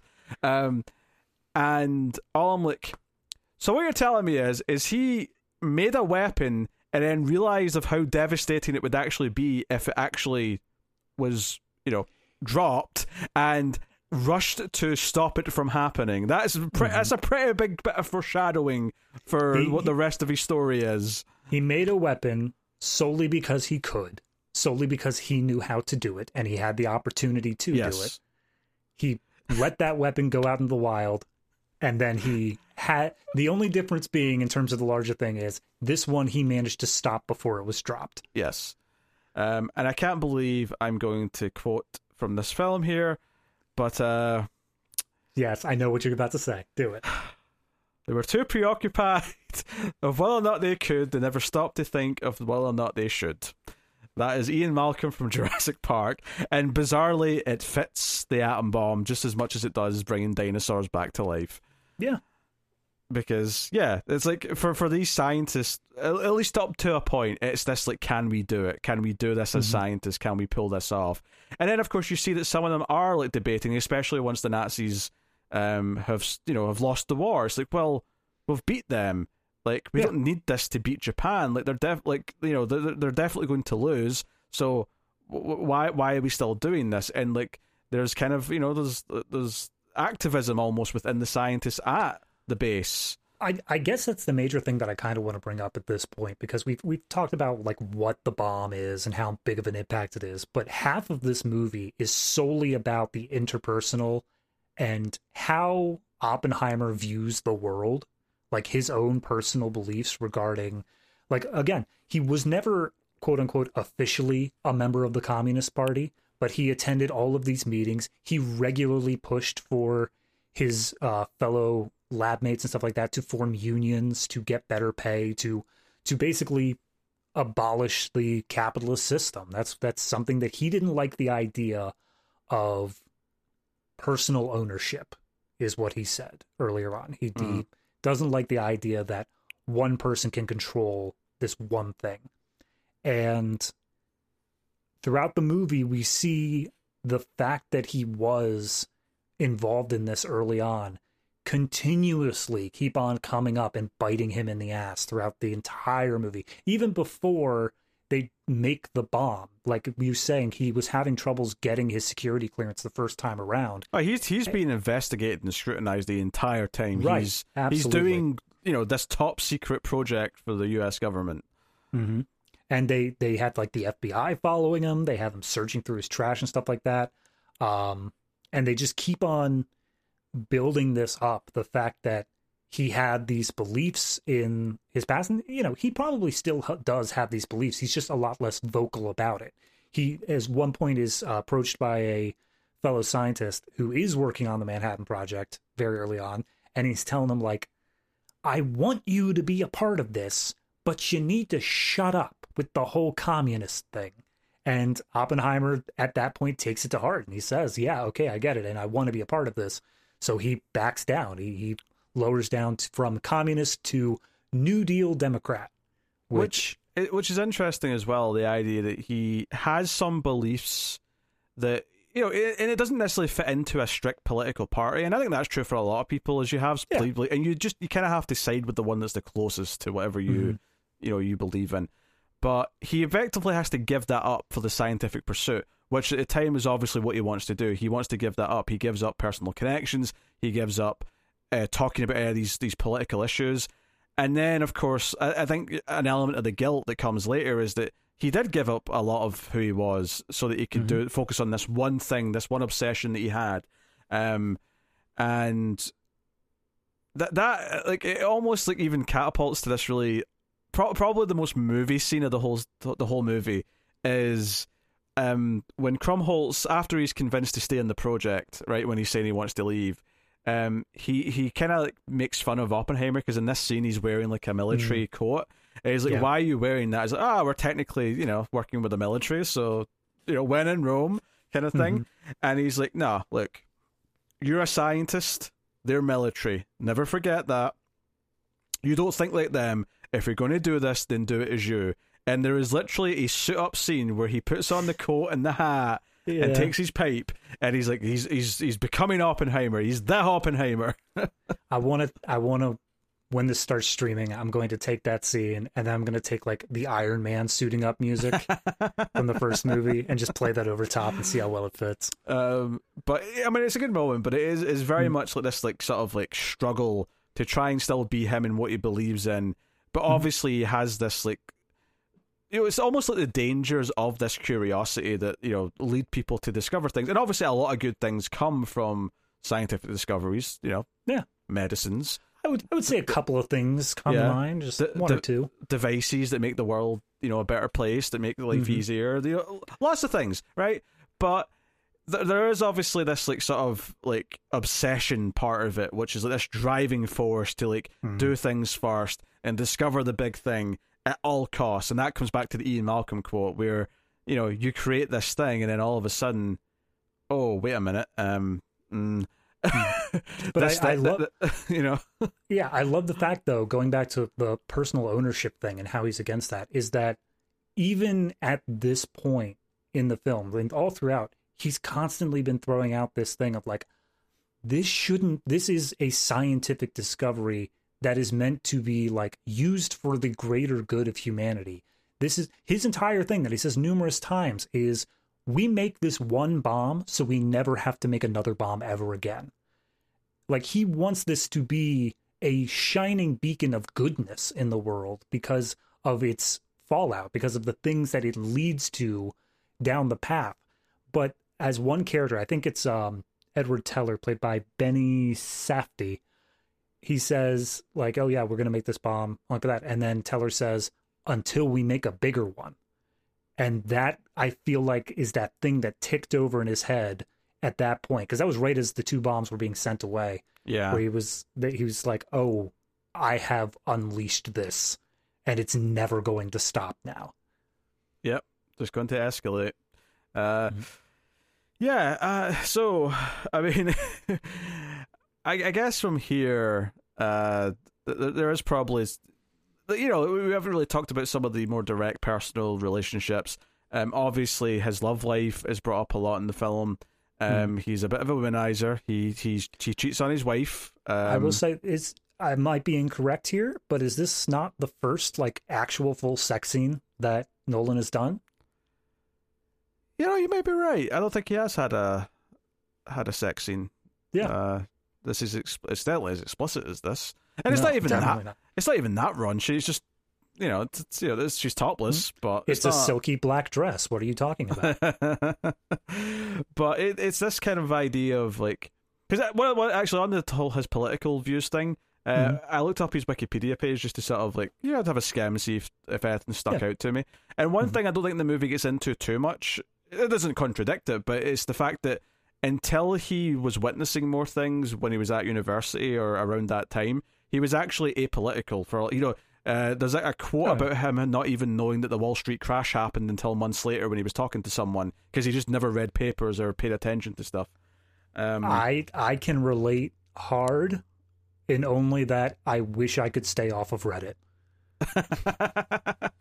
So I think it's interesting to think that, you know, he became more aware of the world and the problems around him, and was sort of taking more of an interest and getting involved, and then obviously was pulled out and had to like sort of leave it behind at a certain point. But you know, he's falling for this woman who is part of the Communist Party, played by Florence Pugh, and they ultimately have a very rocky relationship. You know, it never seems very happy. But he ends up marrying the Emily Blunt character, Kitty Oppenheimer, as she ends up being called after they're married. And there's a lot of stuff with them where their marriage doesn't seem that like happy either. She's clearly an alcoholic. That's something that's made very clear throughout the film. In fairness, it seems like she's an alcoholic before that as well. No, like, it got worse, but she was always drinking. Yeah, probably another really standout scene, actually, is when they're questioning Oppenheimer specifically about Florence Pugh's character and talking about spending a night with her after he was already married to Emily Blunt's character. There's this great moment where the camera is like sort of like moving around the back of Jason Clarke, and when it comes on the other side of Jason Clarke, he's then sitting there naked. And obviously the symbolism here is that he's exposed, everything's laid out on the table. But then, of course, it becomes Kitty's perspective, where she's effectively seeing Florence Pugh on top of him having sex, and she's looking right in the eyes. Yeah. And and I think it kind of transitioned to her perspective for a moment, because she is the one who comes up with this, like, why are you letting them put us through this, where you could just not, you could just walk away from this.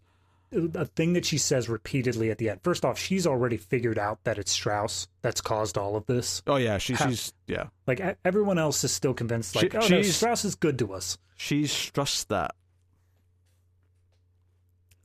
Gonna let that sit for a minute. Like, sussed, get it? She's sussed that. Oh, okay. Okay, so after that, they repeatedly have her just writing Oppenheimer, saying, like, why don't you just stand up for yourself? If you're gonna be there, if you're gonna be forced to do that, just fight back, do something. And finally, she's called in for questioning, and Oppenheimer is obviously there. Oh, he's actually, that. now that you bring this up, this is a standout scene as well, where she actually gets questioned, because she goes scorched earth on these assholes. She doesn't hold back a bit. So good. You sitting there, because this entire time, no one has stood up to Jason Clarke. He is an actual prosecutor, and he is coming after all of these people in what's supposed to be just like a tiny little committee hearing. But he's an actual prosecutor, and Kitty's the only one who steps up and is like, oh, I'm sorry, could you rephrase the question? Because I think you may have meant this other thing. And just tears him down. It's so well done. Yeah. And it's all this play because Strauss is aware that this opposing view from Oppenheimer is going to be in his way as a political advancement. It's going to get in the way of what he wants to do.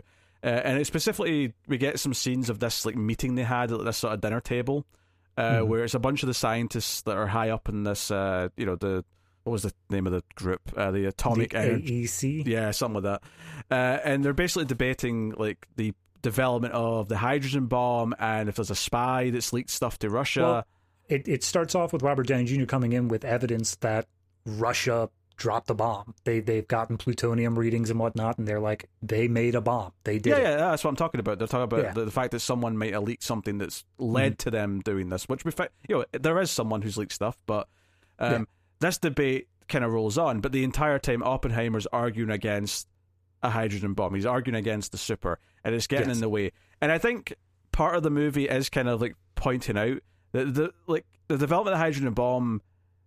Yeah, there's other reasons why it happened as well. It's not just this, but the fact that one man was using it as like a political like advancing tool, like it wasn't about something he necessarily believed in or necessarily felt strongly about. I mean, maybe he did too, but it's more of like this is a political chess piece. This is something he can do to win favor with the president or win favor with certain members of the public, whatever it may be. And it's like that obviously is also not why we should be making these decisions of weapons of mass bloody destructions as someone's political career. Well, that's the part that I love the most when it gets to the reveals at the end of everything that Strauss did in order to screw over Oppenheimer. Is he goes on this long tirade of like the only reason that he stood against H-bombs, stood against the super, is because he wanted to be the end-all be-all. He wanted to be Oppenheimer, father of the bomb, and no one else could come after that. And he obviously didn't. Like, it seems like the big contention point that causes one of those little bomb flash scenes in the room with the Security Council is them basically poking and prodding and trying to figure out, why were you okay with the atomic bomb but not the hydrogen bomb? What is that line? Where is your moral quandary that applies to one but not the other? And he has a really hard time explaining it. He has a really hard time putting into words why he's trying to, like, because he's trying to be rational about it. He's trying to explain, like, oh, well, this bomb, there's no need for this because of this other thing. But in reality, it's an emotional response. He feels guilty. He feels like he shouldn't have done the atomic bomb to begin with. And that's where Strauss can't understand that. He sees what Oppenheimer did as the crowning achievement of his career. Yeah, this thing that there's no reason to feel guilty about. And I have heard someone say that this particular point you're making is why Strauss's perspective is in black and white, because he sees things in black and white without the nuance. That makes sense, yeah. And that does make sense. It makes sense that he he can't understand the intricacy of the guilt. He sees it purely as a tool to be used. He sees it as, oh, a hydrogen bomb is good because then we have a bigger weapon than the enemy, and that's that simple. And I can sell that to the politicians. I can sell that to the press. I can sell it to everything. And it's this thing where, like, they go into these meetings or this hearing where he's being basically questioned in order to get this role, and they think it's a done deal the entire time. And he's like, okay, I'm a little bit worried about certain questions, but everyone always gets approved. Whoever the president picks always goes through in the end. It's just that formality. That's all it is. And it's okay. We've got scientists coming in to speak about you, but we're pretty sure it's all good. And one of the big key things that comes up is that, okay, the next scientist to come in and talk about me is someone from the Chicago team of the Manhattan Project. And he's like, okay, the ones that were at, Los Alamos, thank you. The ones that were there, they basically, like, it was almost like a cult, right? Like, at least that's how he thinks of it. He thinks of it as this is a cult, and they all were rooting for Oppenheimer, and they'll all speak badly against him. That gymnasium scene sure as hell made it seem that way. It did. And even though, but in reality, it wasn't all of them, really. You see, like, a couple of them crying afterwards, and I think, like, that was the woman who was, like, leading the protest against using the bomb a few scenes earlier, so that seems like it was probably accurate, and that's who was really crying. But anyway, so he thinks everyone there loved Oppenheimer and will speak out against him, so he's like feeling so confident that it's someone from the Chicago branch. And then we finally see who it is, and his second scene, and his second of two scenes, is Rami Malek, fantastic on Mr. Robot, might I add. He is him, but he was the one who was trying to get Oppenheimer to take the petition from the scientists to, like, not drop the bomb. So would you believe it? He sits down and tears into Strauss and tears into him without hesitation, makes it very clear how against Oppenheimer Strauss is, and it's made the point that, like, that's the reason that he's making this point. He's saying the entire scientific community, speaking on behalf of them, don't want Strauss in power specifically because of the way he treated Oppenheimer. Not that they liked Oppenheimer. Like, they could have, like, obviously there was nothing in the movie to say whether or not Rami Malek specifically liked him as a person, but it was just the treatment of him that they completely were against in terms of Strauss. It's because Downey Jr.'s character Strauss, he multiple times make it clear that he's not actually that much of a physicist, right? And the big thing that he's butthurt about is that he made some comments to the press about the bombs or about fission, and Oppenheimer, of course, in public completely makes fun of all of them, right? And I think it was a policy thing. I think that Downey Jr. went in front of a board and said, we want to ship this isotope stuff because it can, or stop shipping isotope stuff because it can be used for nuclear weapons. And then Oppenheimer stepped up and said, like, no, it can't. That guy's an idiot. It's like, I mean, you can use that the same way you can use a sandwich to make a nuclear weapon. And everyone laughs, and Robert Downey Jr. just sits there writing in his notebook. Just skulking, yes. Yeah. Plotting his revenge. And so this is all this petty thing. And it's ironic that he can't understand that someone else feels guilty, and it's not about, like, hogging the glory, when his entire motivation is also an emotional response, but it's just a very petty one. It's a very, short-sighted and just, like, interpersonal guilt or selfish responses. And that's what I love, is that he's telling these stories. He's saying, all the stuff that happened to a couple of aides that are assisting him through this cabinet process. And one of the aides, has the moral high ground. He's calling him out for being a dick. And he says, like, yeah, no, you should have the votes, whatever. But in the end, turns out that Rami Malek's testimony was just enough to flip a few senators, including a little name drop of JFK for some reason. For a second I thought he was going to say, I'm going to go after these pricks who voted against me, and then they mentioned JFK's one. I was like, oh, well, no, he did all right, career-wise. Yeah, he was all right. I mean, it had a bad ending, but he rose just about as high as you can in the political spectrum. That was a separate thing over there. But then the aide who has the moral high ground, when Robert Downey Jr. is recounting, like, he's the one who turned all of them against me. Just look at what he did to Einstein. Einstein wouldn't even look me in the eye. And the aide says, you know what? You might be right. He may have said something to Einstein. But there's also a chance that those two great minds were talking about something way more important than you.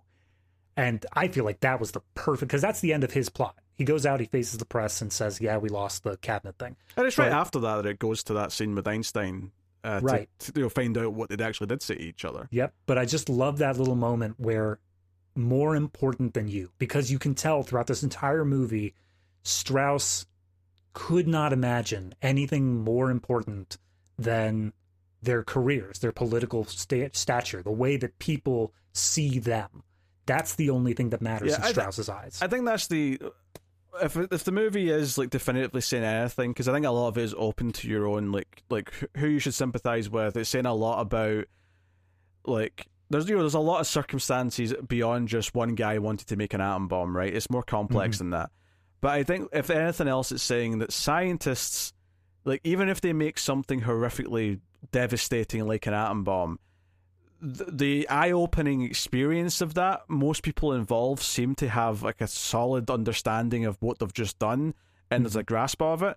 And then someone like Strauss, who ironically by the end of the story is kind of like hated by the scientific community, and it's not because someone's turned him against him, it's because he's repeatedly shown a disregard for the things they have learned and discovered and their warnings. And it's hard not to think about, scientists in present day talking about climate change and hearing people say, oh, this is Philly, there's snow outside, like, everything's fine. Like, let's listen to the scientists occasionally. I mean, not to get too political, but like just this week, as we are recording this, after this movie came out, the waters in the Florida Ocean have hit over 100 degrees.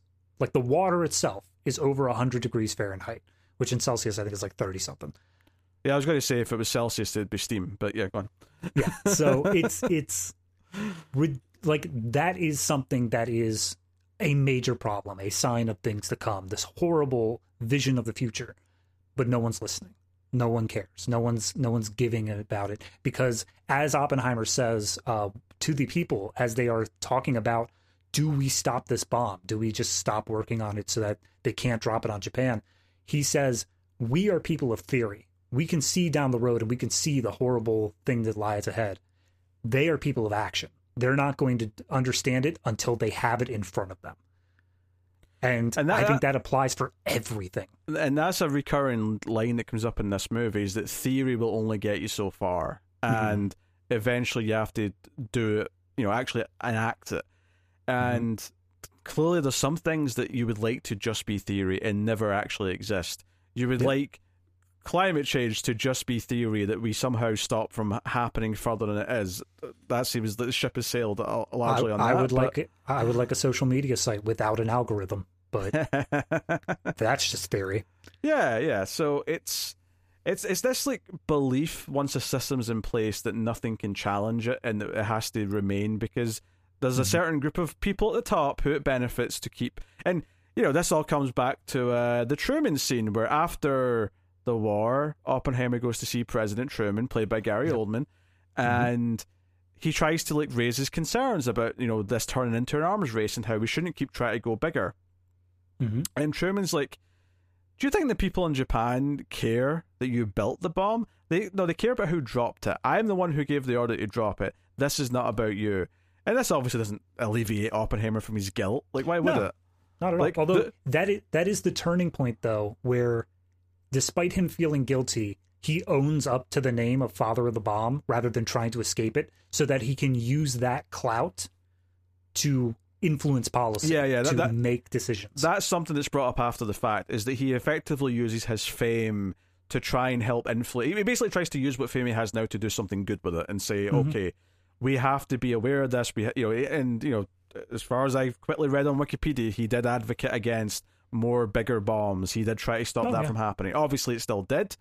But that's the thing about the movie, is that you're dealing with a character here who, it would be a mistake to be purely sympathetic and try and paint him as this good person who, like, I think it's trying to paint a complex character who has things we can understand, has goals and like desires we can understand, does things that are kind of unforgivable, but at the very least afterwards tries to do something else with them.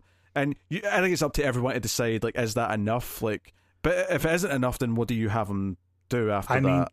To pull back from another Nolan film, Batman Begins. It's not who you are underneath, it's what you do that defines you. And underneath, like he was saying, he was trying to become, I'm the father of the bomb. I'm the guy who did this. That's what he could have been known for as just a blanket statement. But it's his actions. It's the things that he did afterwards with that fame that defines him as a person, and whether or not we are to sympathize with him based off of that. Yeah. And it's like I say, he's a complex character that I don't think the movie tries to paint as a villain or a hero. No. And I think it would be very easy to just paint him as a villain and just leave it at that. I mean, a hero is just basically impossible. You have to have some negative elements to him. Yeah. But you could just paint him as a villain and say he's awful for what he did. But I think the movie's more nuanced at looking at, like, okay, here's all the things surrounding him. Here are all the people around him. Here's why he made these decisions and why he felt he had to, like, you know, alienate himself from certain people. Here's why he felt pressured by certain, you know, government bodies, things like that. And yeah, you can still criticize and say, no, he should have held out. He should have held out and not been the one. And then we could criticize the one who eventually gave in and did build the bomb, right? But of course, like, that may not have been on the American side. That could have been somewhere else. You know, it could be someone else with nukes after that fact.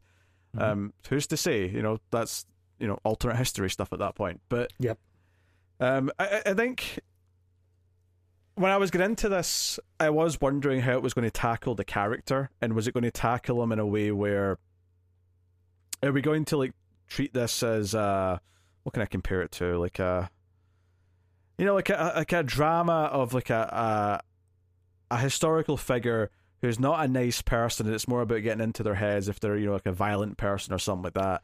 Is it going to do that and be more of the fly on the wall? I feel like this movie is actually going one step further, though, and actually trying to challenge your preconceived notions of, like, you know, like you said earlier, even after what he did, is it possible that he is a better person as a result of, like, having to live with what he did and maybe try and do some good with it after the fact? Yeah. You know, because it seems like Einstein's changed by all the things he did and discovered and talked about, you know. And you brought up how Nobel was kind of similar, and that he, you know, he did the dynamite, but then he tried to do other things afterwards. He tried to, so it is almost like, to go back to the silly Jurassic Park quote, it is almost like, oh shit, we've made a T-Rex and it's eating someone. Maybe I have to own up to the fact that we shouldn't have done that and try and put the genie back in the bottle, even though you can never really put the genie back in the bottle once these things are, you know, out there. So it's I think that is, it's almost like, because you know, chemistry, right? You know, obviously we're talking a lot about physics here, but chemistry ultimately is what an explosion is. Is chemistry, to quote Walter White from Breaking Bad, it's the art of transformation, right? It's you know, two things becoming one, or one thing's becoming two in the case of fission. That idea of, like, looking at the people as purely just like okay, let's look at this almost as if we're scientists. And it's not that we won't feel anything, because the thunderous weight of what all this means and the effect that it has on the world is very important. But we treat the people like they're just part of the particles, they're part of the atoms, they're part of the makeup of what's making everything tick.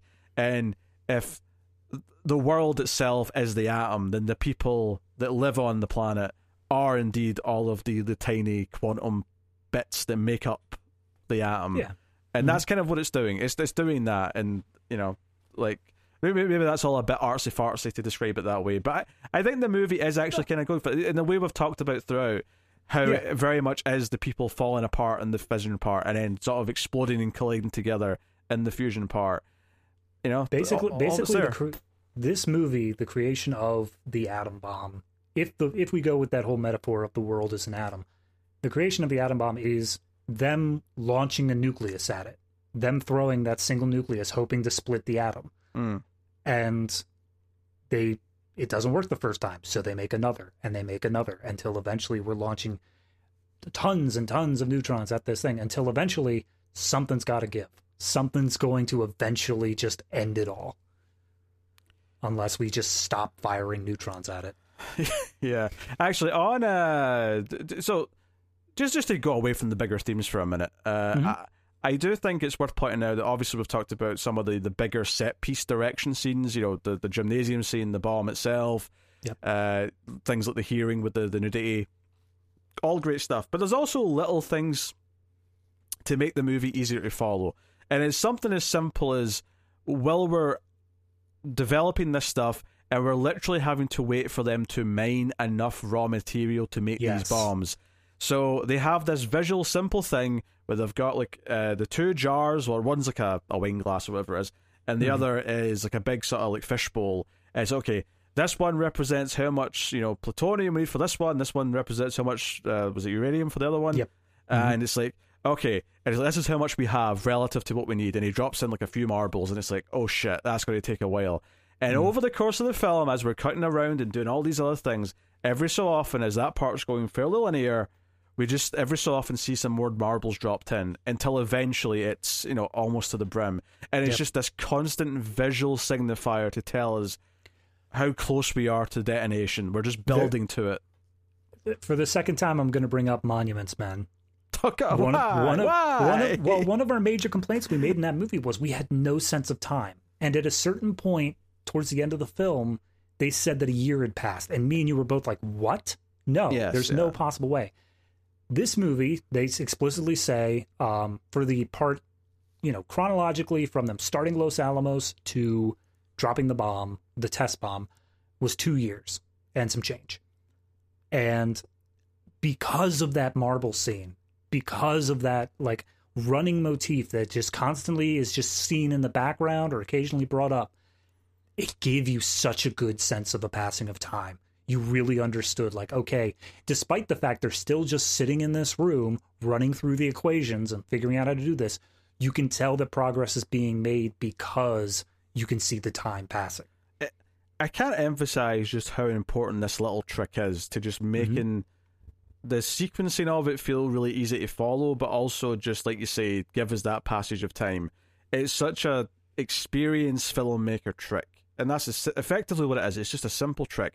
Like, I would heavily doubt, like, maybe you'll tell me it was true, someone, if you know it, but I suspect this wasn't a real thing that they had in that room. I think this was purely a filmmaking device that was thought up to just make it easy for the audience to follow.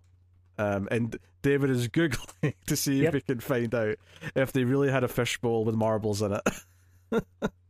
So I typed in marble jar Los Alamos, and I'm not getting a lot except for Etsy shops. Yeah. Etsy shops are selling... They're selling marble jars. Yeah, but, jars to keep your marbles in. But Los Alamos, like, themed ones? That's I don't know. I guess. I think it's mainly saying people who live near Los Alamos, New Mexico can get it from these places. Anyway. But I in regards to little scenes like that, little tiny things that I just absolutely adored. The other thing is there's this running motif that's used every once in a while of water and specifically raindrops and ripples hitting them. And it all comes to a head at the end of the movie when it's perfectly mirrored onto the image of the earth and just these circles of fire spreading out as the bombs drop.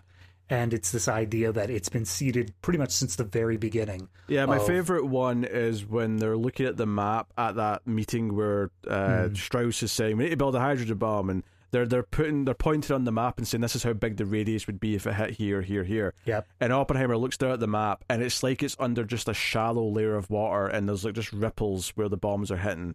Yeah, really well done stuff. It's just visual motifs. It's one of those things where you could, like, there is a version of this movie by someone else that is a dry film, right? That is just this dry movie. And right from the get-go, this film has us cutting to these shots of particles, and it's just this sort of hypnotic experience of, like, you feel like you're watching the next stage of the universe forming, right? Yeah. That's what it feels like when you're watching it. Going back to the beginning of the movie, when the entire focus on them like talking about stars and talking about how, like, oh yeah, like black holes in theory could exist, and they get published. They publish a paper saying how black holes could exist. They do those little cutaways, but instead of the inners of like particles and whatnot, it's space. They go out and just show star fields, and it has this huge like feeling to it. Like, again, because of the way that Nolan shot all of this film in IMAX, it has this just huge feeling to it of the enormity of space. But then when it's showing those smaller objects as well, when it's showing those tiny particles and like the waves of the orbits or whatever, they feel just as huge. They feel just as massive, despite the fact that they're these tiny, tiny little things in actuality. It's definitely drawing the visual comparison that on a particle level, that frontier is just as big as space. You know, it's definitely, you know, it's almost that end of the Men in Black thing where inside like everything there's another universe, and then inside that there's another universe. Right. You know, and so on and so on. Maybe not literally, but that's definitely what it conjures up in your mind, because these visuals do look a lot like space. They feel just as grand as anything like that. And then you think of like his own films. You think of Interstellar. You know, that had black holes in it. You know, like that was a topic in there. And I think in Tenet there was a conversation about Oppenheimer at one point. They offhandedly mention it, yes. Yeah. But apparently that was just coincidence, because what I saw actually inspired the film, quote unquote, was that at the wrap party for Tenet, Robert Pattinson gave a book of Oppenheimer's speeches to Christopher Nolan as a gift. Oh. And that's what he read through that, and he was like, this guy's pretty cool. I gotta make a movie. Yeah, that's interesting. Okay. Actually, so back to that scene earlier, you talked about how they read in the paper that the atom has been split, and Oppenheimer's like, oh, this isn't possible. He's done the math and it's not possible. And Josh Hartnett walks in and goes, yeah, I see the math isn't added up, and I agree with that, but there's just one problem with that, Robert. And he's like, what's that? We did it next door. We've recreated what they did next door. While you were doing that, yeah, we've actually just done it. Yeah, and that obviously introduces this idea of like the theory only gets you so far, and there's literally let's just fire some neutrons at something and see what happens. So it's funny. You brought up Chernobyl earlier, and it is kind of interesting. Obviously, they're very different. But I think it's interesting that both of this and Chernobyl, which are both nuclear, very different though, because one's about a nuclear power plant, one's about nuclear bombs. But I think it's interesting that in both of them, there's an element of the system and the people making decisions not treating the subject with the reverence and the caution that it should be. And I think that's a running thing throughout history, is people in power just not giving a shit. And just like, what can we use it for? Well, that's what I was saying about there are men of theory, there are men who can look down the road and see the problems that will come, and then there's men of action who need to literally be having that in their hand. It needs to be right up against them for them to understand what's going on. And it seems as though most government policymakers are men of action, because that's who you want in an emergency, but not quite who you want for the long term. I do want to point out, if you started this review just as the movie started and we didn't edit anything out, the bomb just dropped. Yeah. Although on that point, I would argue, I see the point you're making. I would probably argue though that it's less about being men of action and more about political motivations and ignorance and lots of other things than just. I think that men of action is a nicer way of saying short-sighted. I think that's a nicely politicized term there. Yeah. Again, much like all the characters surrounding the scientists in Oppenheimer in this movie, there's a lot more to it than just like simple, general statements. But certainly, yeah, you can. The ability to be able to predict things because you've got evidence to back it up is something that should be adhered to more than it is. But hey, it is what it is. I mean, honestly, we've been jumping around so much. I have no idea. We never mentioned the Casey Affleck scene. That was like a horror movie scene. Yeah, he's a colonel, I think it was. Yeah, so basically, Oppenheimer goes back to wherever, and he wants to go talk to his friend who's been locked up. Who's a communist, like super communist. Yeah. And there was a scene where one of his communist friends said, hey, I know you're doing something super important, and I just wanted you to know that there's someone that I know who if any information came out from this project, it could probably make its way to the Soviets. And Oppenheimer just kind of like acts awkward about it and doesn't say anything and leaves it at that. But when I just love that phrasing, because acts awkward, doesn't say anything, and just moves on. Describes like 95% of what Oppenheimer does in this movie. So Oppenheimer goes to visit, not this guy, someone else, like another communist friend, and he wants to go in and talk to him. He's been advised that it doesn't look good if he's going to visit him, but he's going to take the chance. And as he's going in, partly to kind of make himself look like he's he's playing ball with the government. Yeah. He's not nothing to hide. He just sort of mentions in passing, maybe I heard from someone, that someone was looking for information or something. Yeah, just there's this one guy. Keep an eye on him. And the other guy's like, I'm sorry, what? Did you just offer up some info? You want to have a chat? You want to sit down? You want to talk? And of course, he comes back for this meeting that this military dude insists upon. And when he comes in, he's not alone. Casey Affleck's sitting there. And he's asking these questions. He's getting, very specific answers he wants. He's asking all these questions about his friends. Yep. And eventually he does give up a name. He gives up the name of the friend that said, we can maybe get this information to someone if you give it to me. Well, this entire scene is intercut with the train ride immediately afterwards, where he's talking to Matt Damon's character and saying, like, hey, by the way, I talked to this colonel guy. And Matt Damon's like, you did what? This guy waterboards people and wants to murder them. He literally went to Russia to fight the communists. He killed communists with his bare hands, dude. And it turns out later that Matt Damon actually got this guy transferred to another country just to keep him away from Oppenheimer so he wouldn't cause any problems. He actually stepped in and used his power. And that comes up during all the hearings when Matt Damon's in giving his side of events, which all leads to them asking him, you approved Oppenheimer, you kept an eye on him, and you said, he should have clearance. And, given the current guidelines that we have today, would you still approve him? And, he looks down, and that's actually, there's a cut to a different scene, and we come back to this afterwards.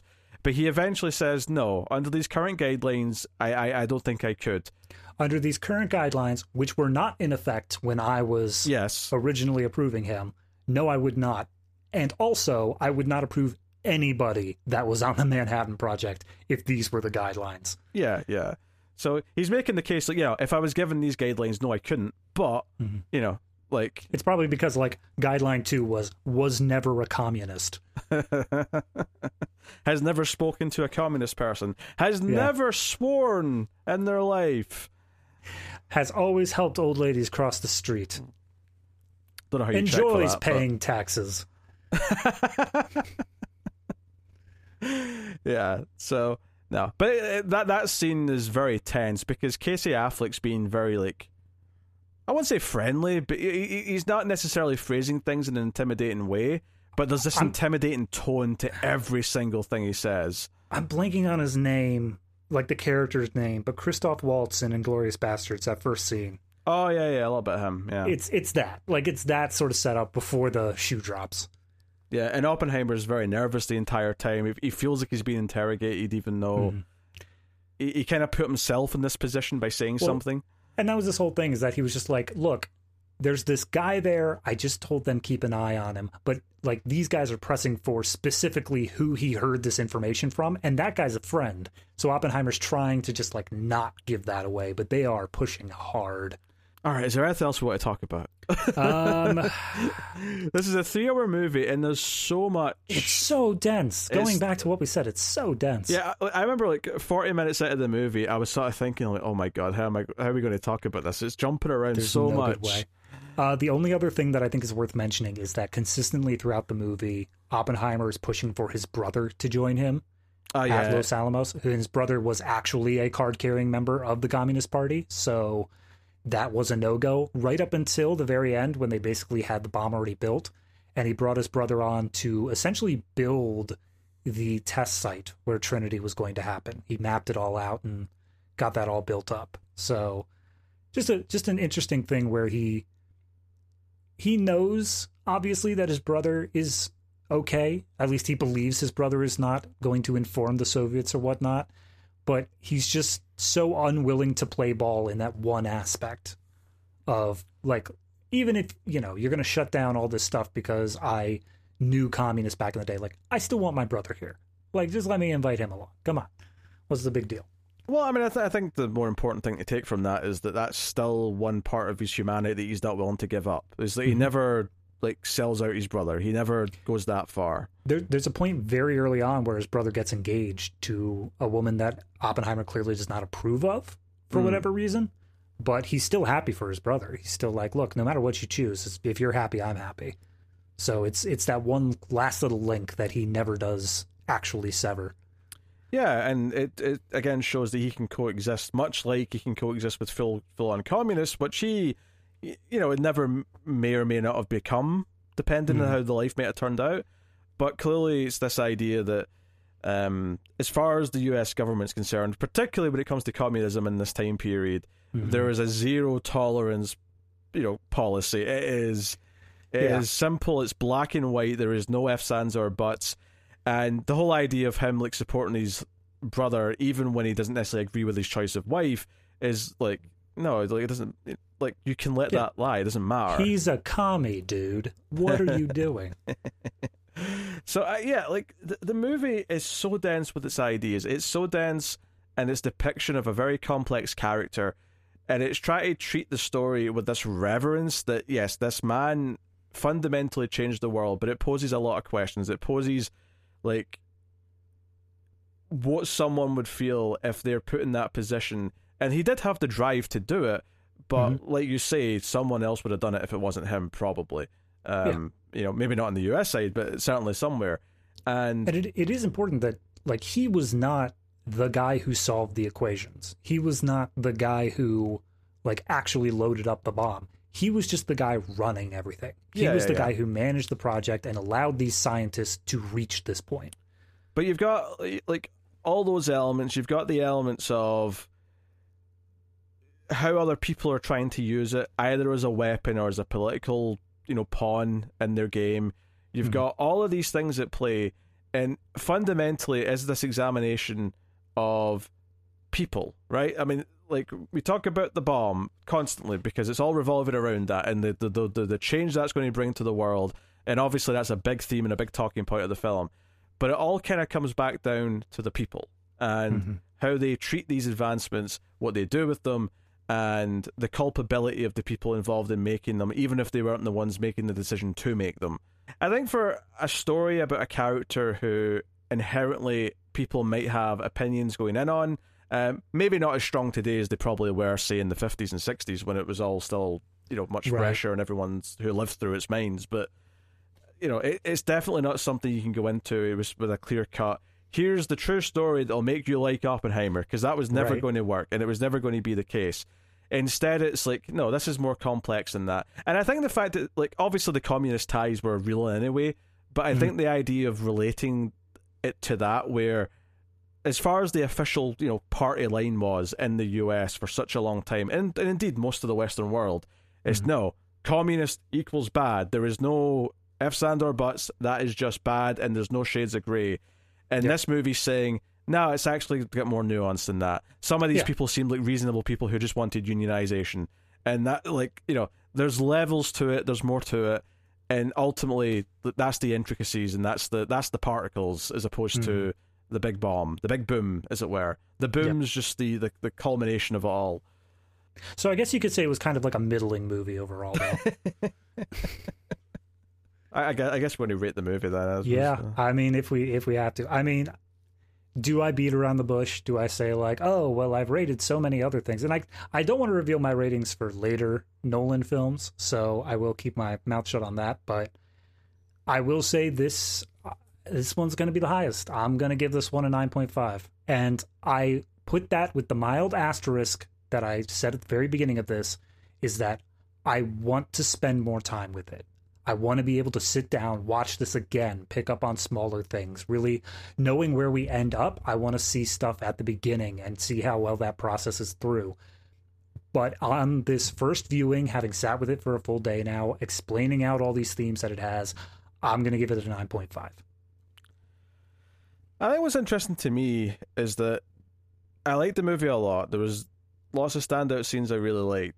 but it's definitely, from a subject point of view, not necessarily the first thing that appeals to me about Nolan in general. When I think of Nolan in general, I think of his sci-fi movies, I think of, even Memento, which is not science fiction, but The Memory Loss leads to this sort of gimmick in its structure, which is, very unique. It's very different. Well, this is obviously still playing with the structure and stuff. It being about a historical figure inherently puts it in a very different frame of mind as to basically everything else he's made, except maybe Dunkirk, which is obviously based on a real event as well. And as I was watching it, I got this feeling that, much like a lot of Nolan films, I'm probably going to get more out of it the second time I see it. Like, that was just a thought I had as I was watching it, which is not to say I'm prefacing all this to give it a less than great rating, because I'm not, because it is excellently done. The scenes where all the ideas come together are phenomenal, but it is definitely more of this grand opus than a lot of the other films, which are a story with a beginning, middle, and end, even if he sometimes plays around with where those parts go, because he does.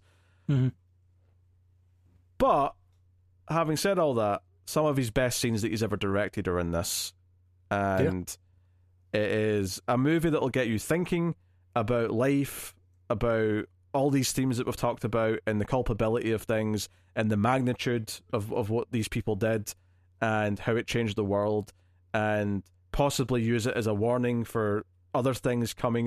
We've mentioned climate change, but it's also possible at some point someone will develop an even bigger bomb. It's not out of the question that it'll happen. I mean, we're still in the let's have fun phase of AI, but Lord only knows where that's going to end up. Oh, yeah. That brings, atomic bombs and AI. That's Terminator. You put those together, you got Terminator.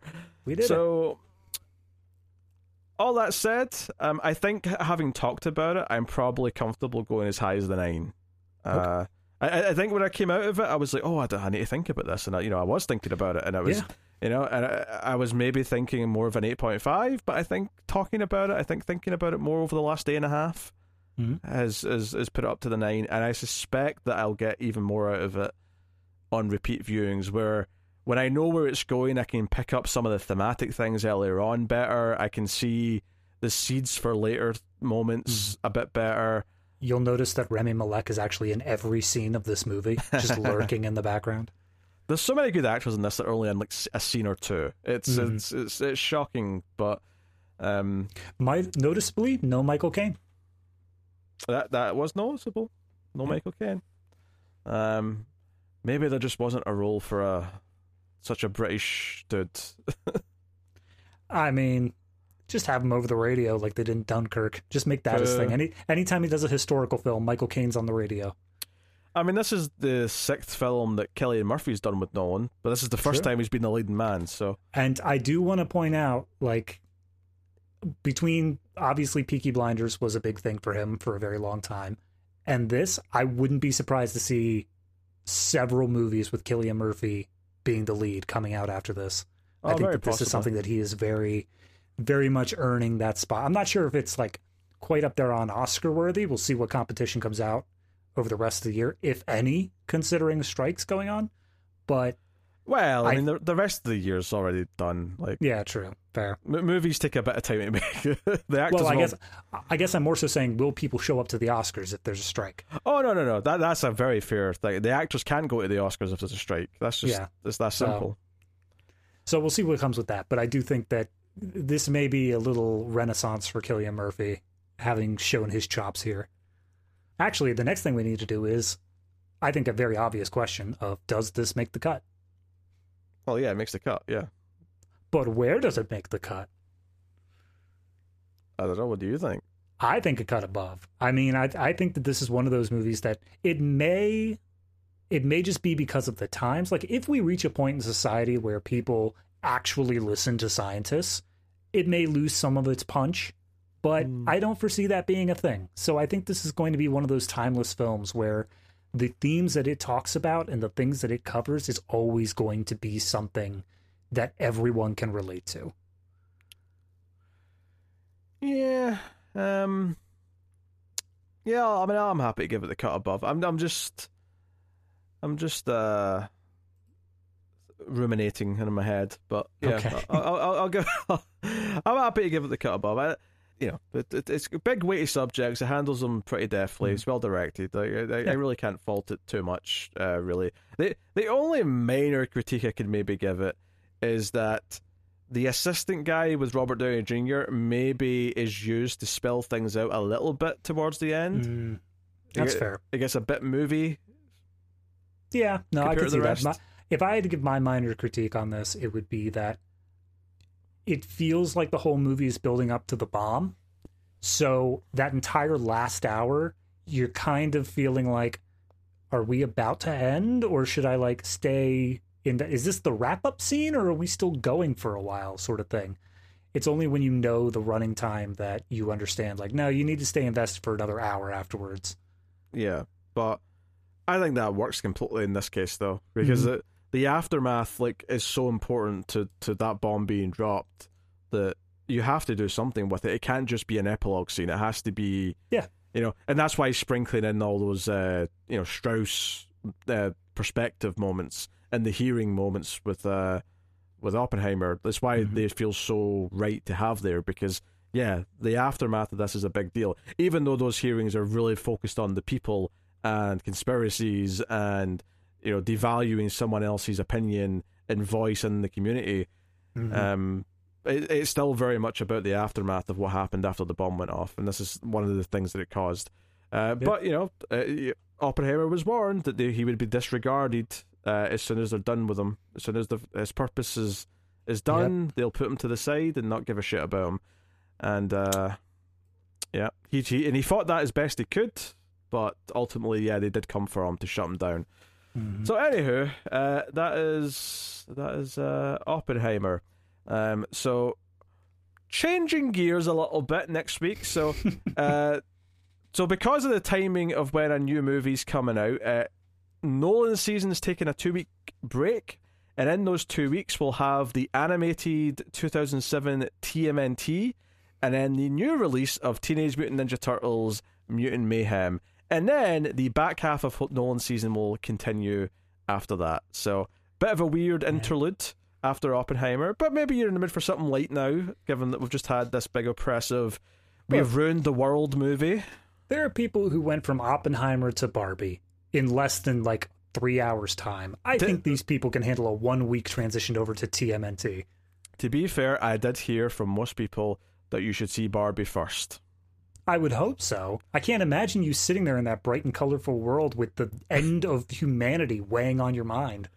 I mean, it is, after all, Barbenheimer. You start with Barbie, you end in Heimer. True. So I'm just saying, certain people had the show times not line up right. They might have seen it in the reverse order. Very true, but Turtles for a couple of weeks, then back to Nolan, and some. Yeah, so what do we have left still? We have Prestige, we have Dunkirk, and we have Insomnia. Yeah, we got those 3 left in Nolan's season, so look forward to those. And of course, you can let us know what you thought of Oppenheimer in the comments. All the usual stuff applies. You can support the show by going over to patreon.com/MailFuzzTV, and you get a few bonus things. You get bonus things for all the shows that are on MailFuzz Movies, but for Collector's Cut specifically, everyone in Patreon gets access to the bonus episode every month, which this month was Monuments Men. So you can go check out that. Then $5 and up tier also get access to Extra Reels, which is the show where we watch a movie that's so bad it's hopefully good. Although this month we had our first Neil Breen movie, so I like how you just qualified it with the word first. Can't be the only. We have to come back. Well, we've already got one scheduled for about 5 months from now, but yeah. Oh, good. Oh, boy. And much like this film, that was an odyssey. Much like this film, it took place in... Oh, wait, no, that's Nevada. I was going to say New Mexico, but it was Vegas. Never mind.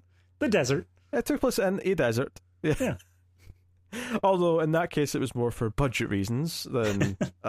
because it, was being signed or factually accurate, but...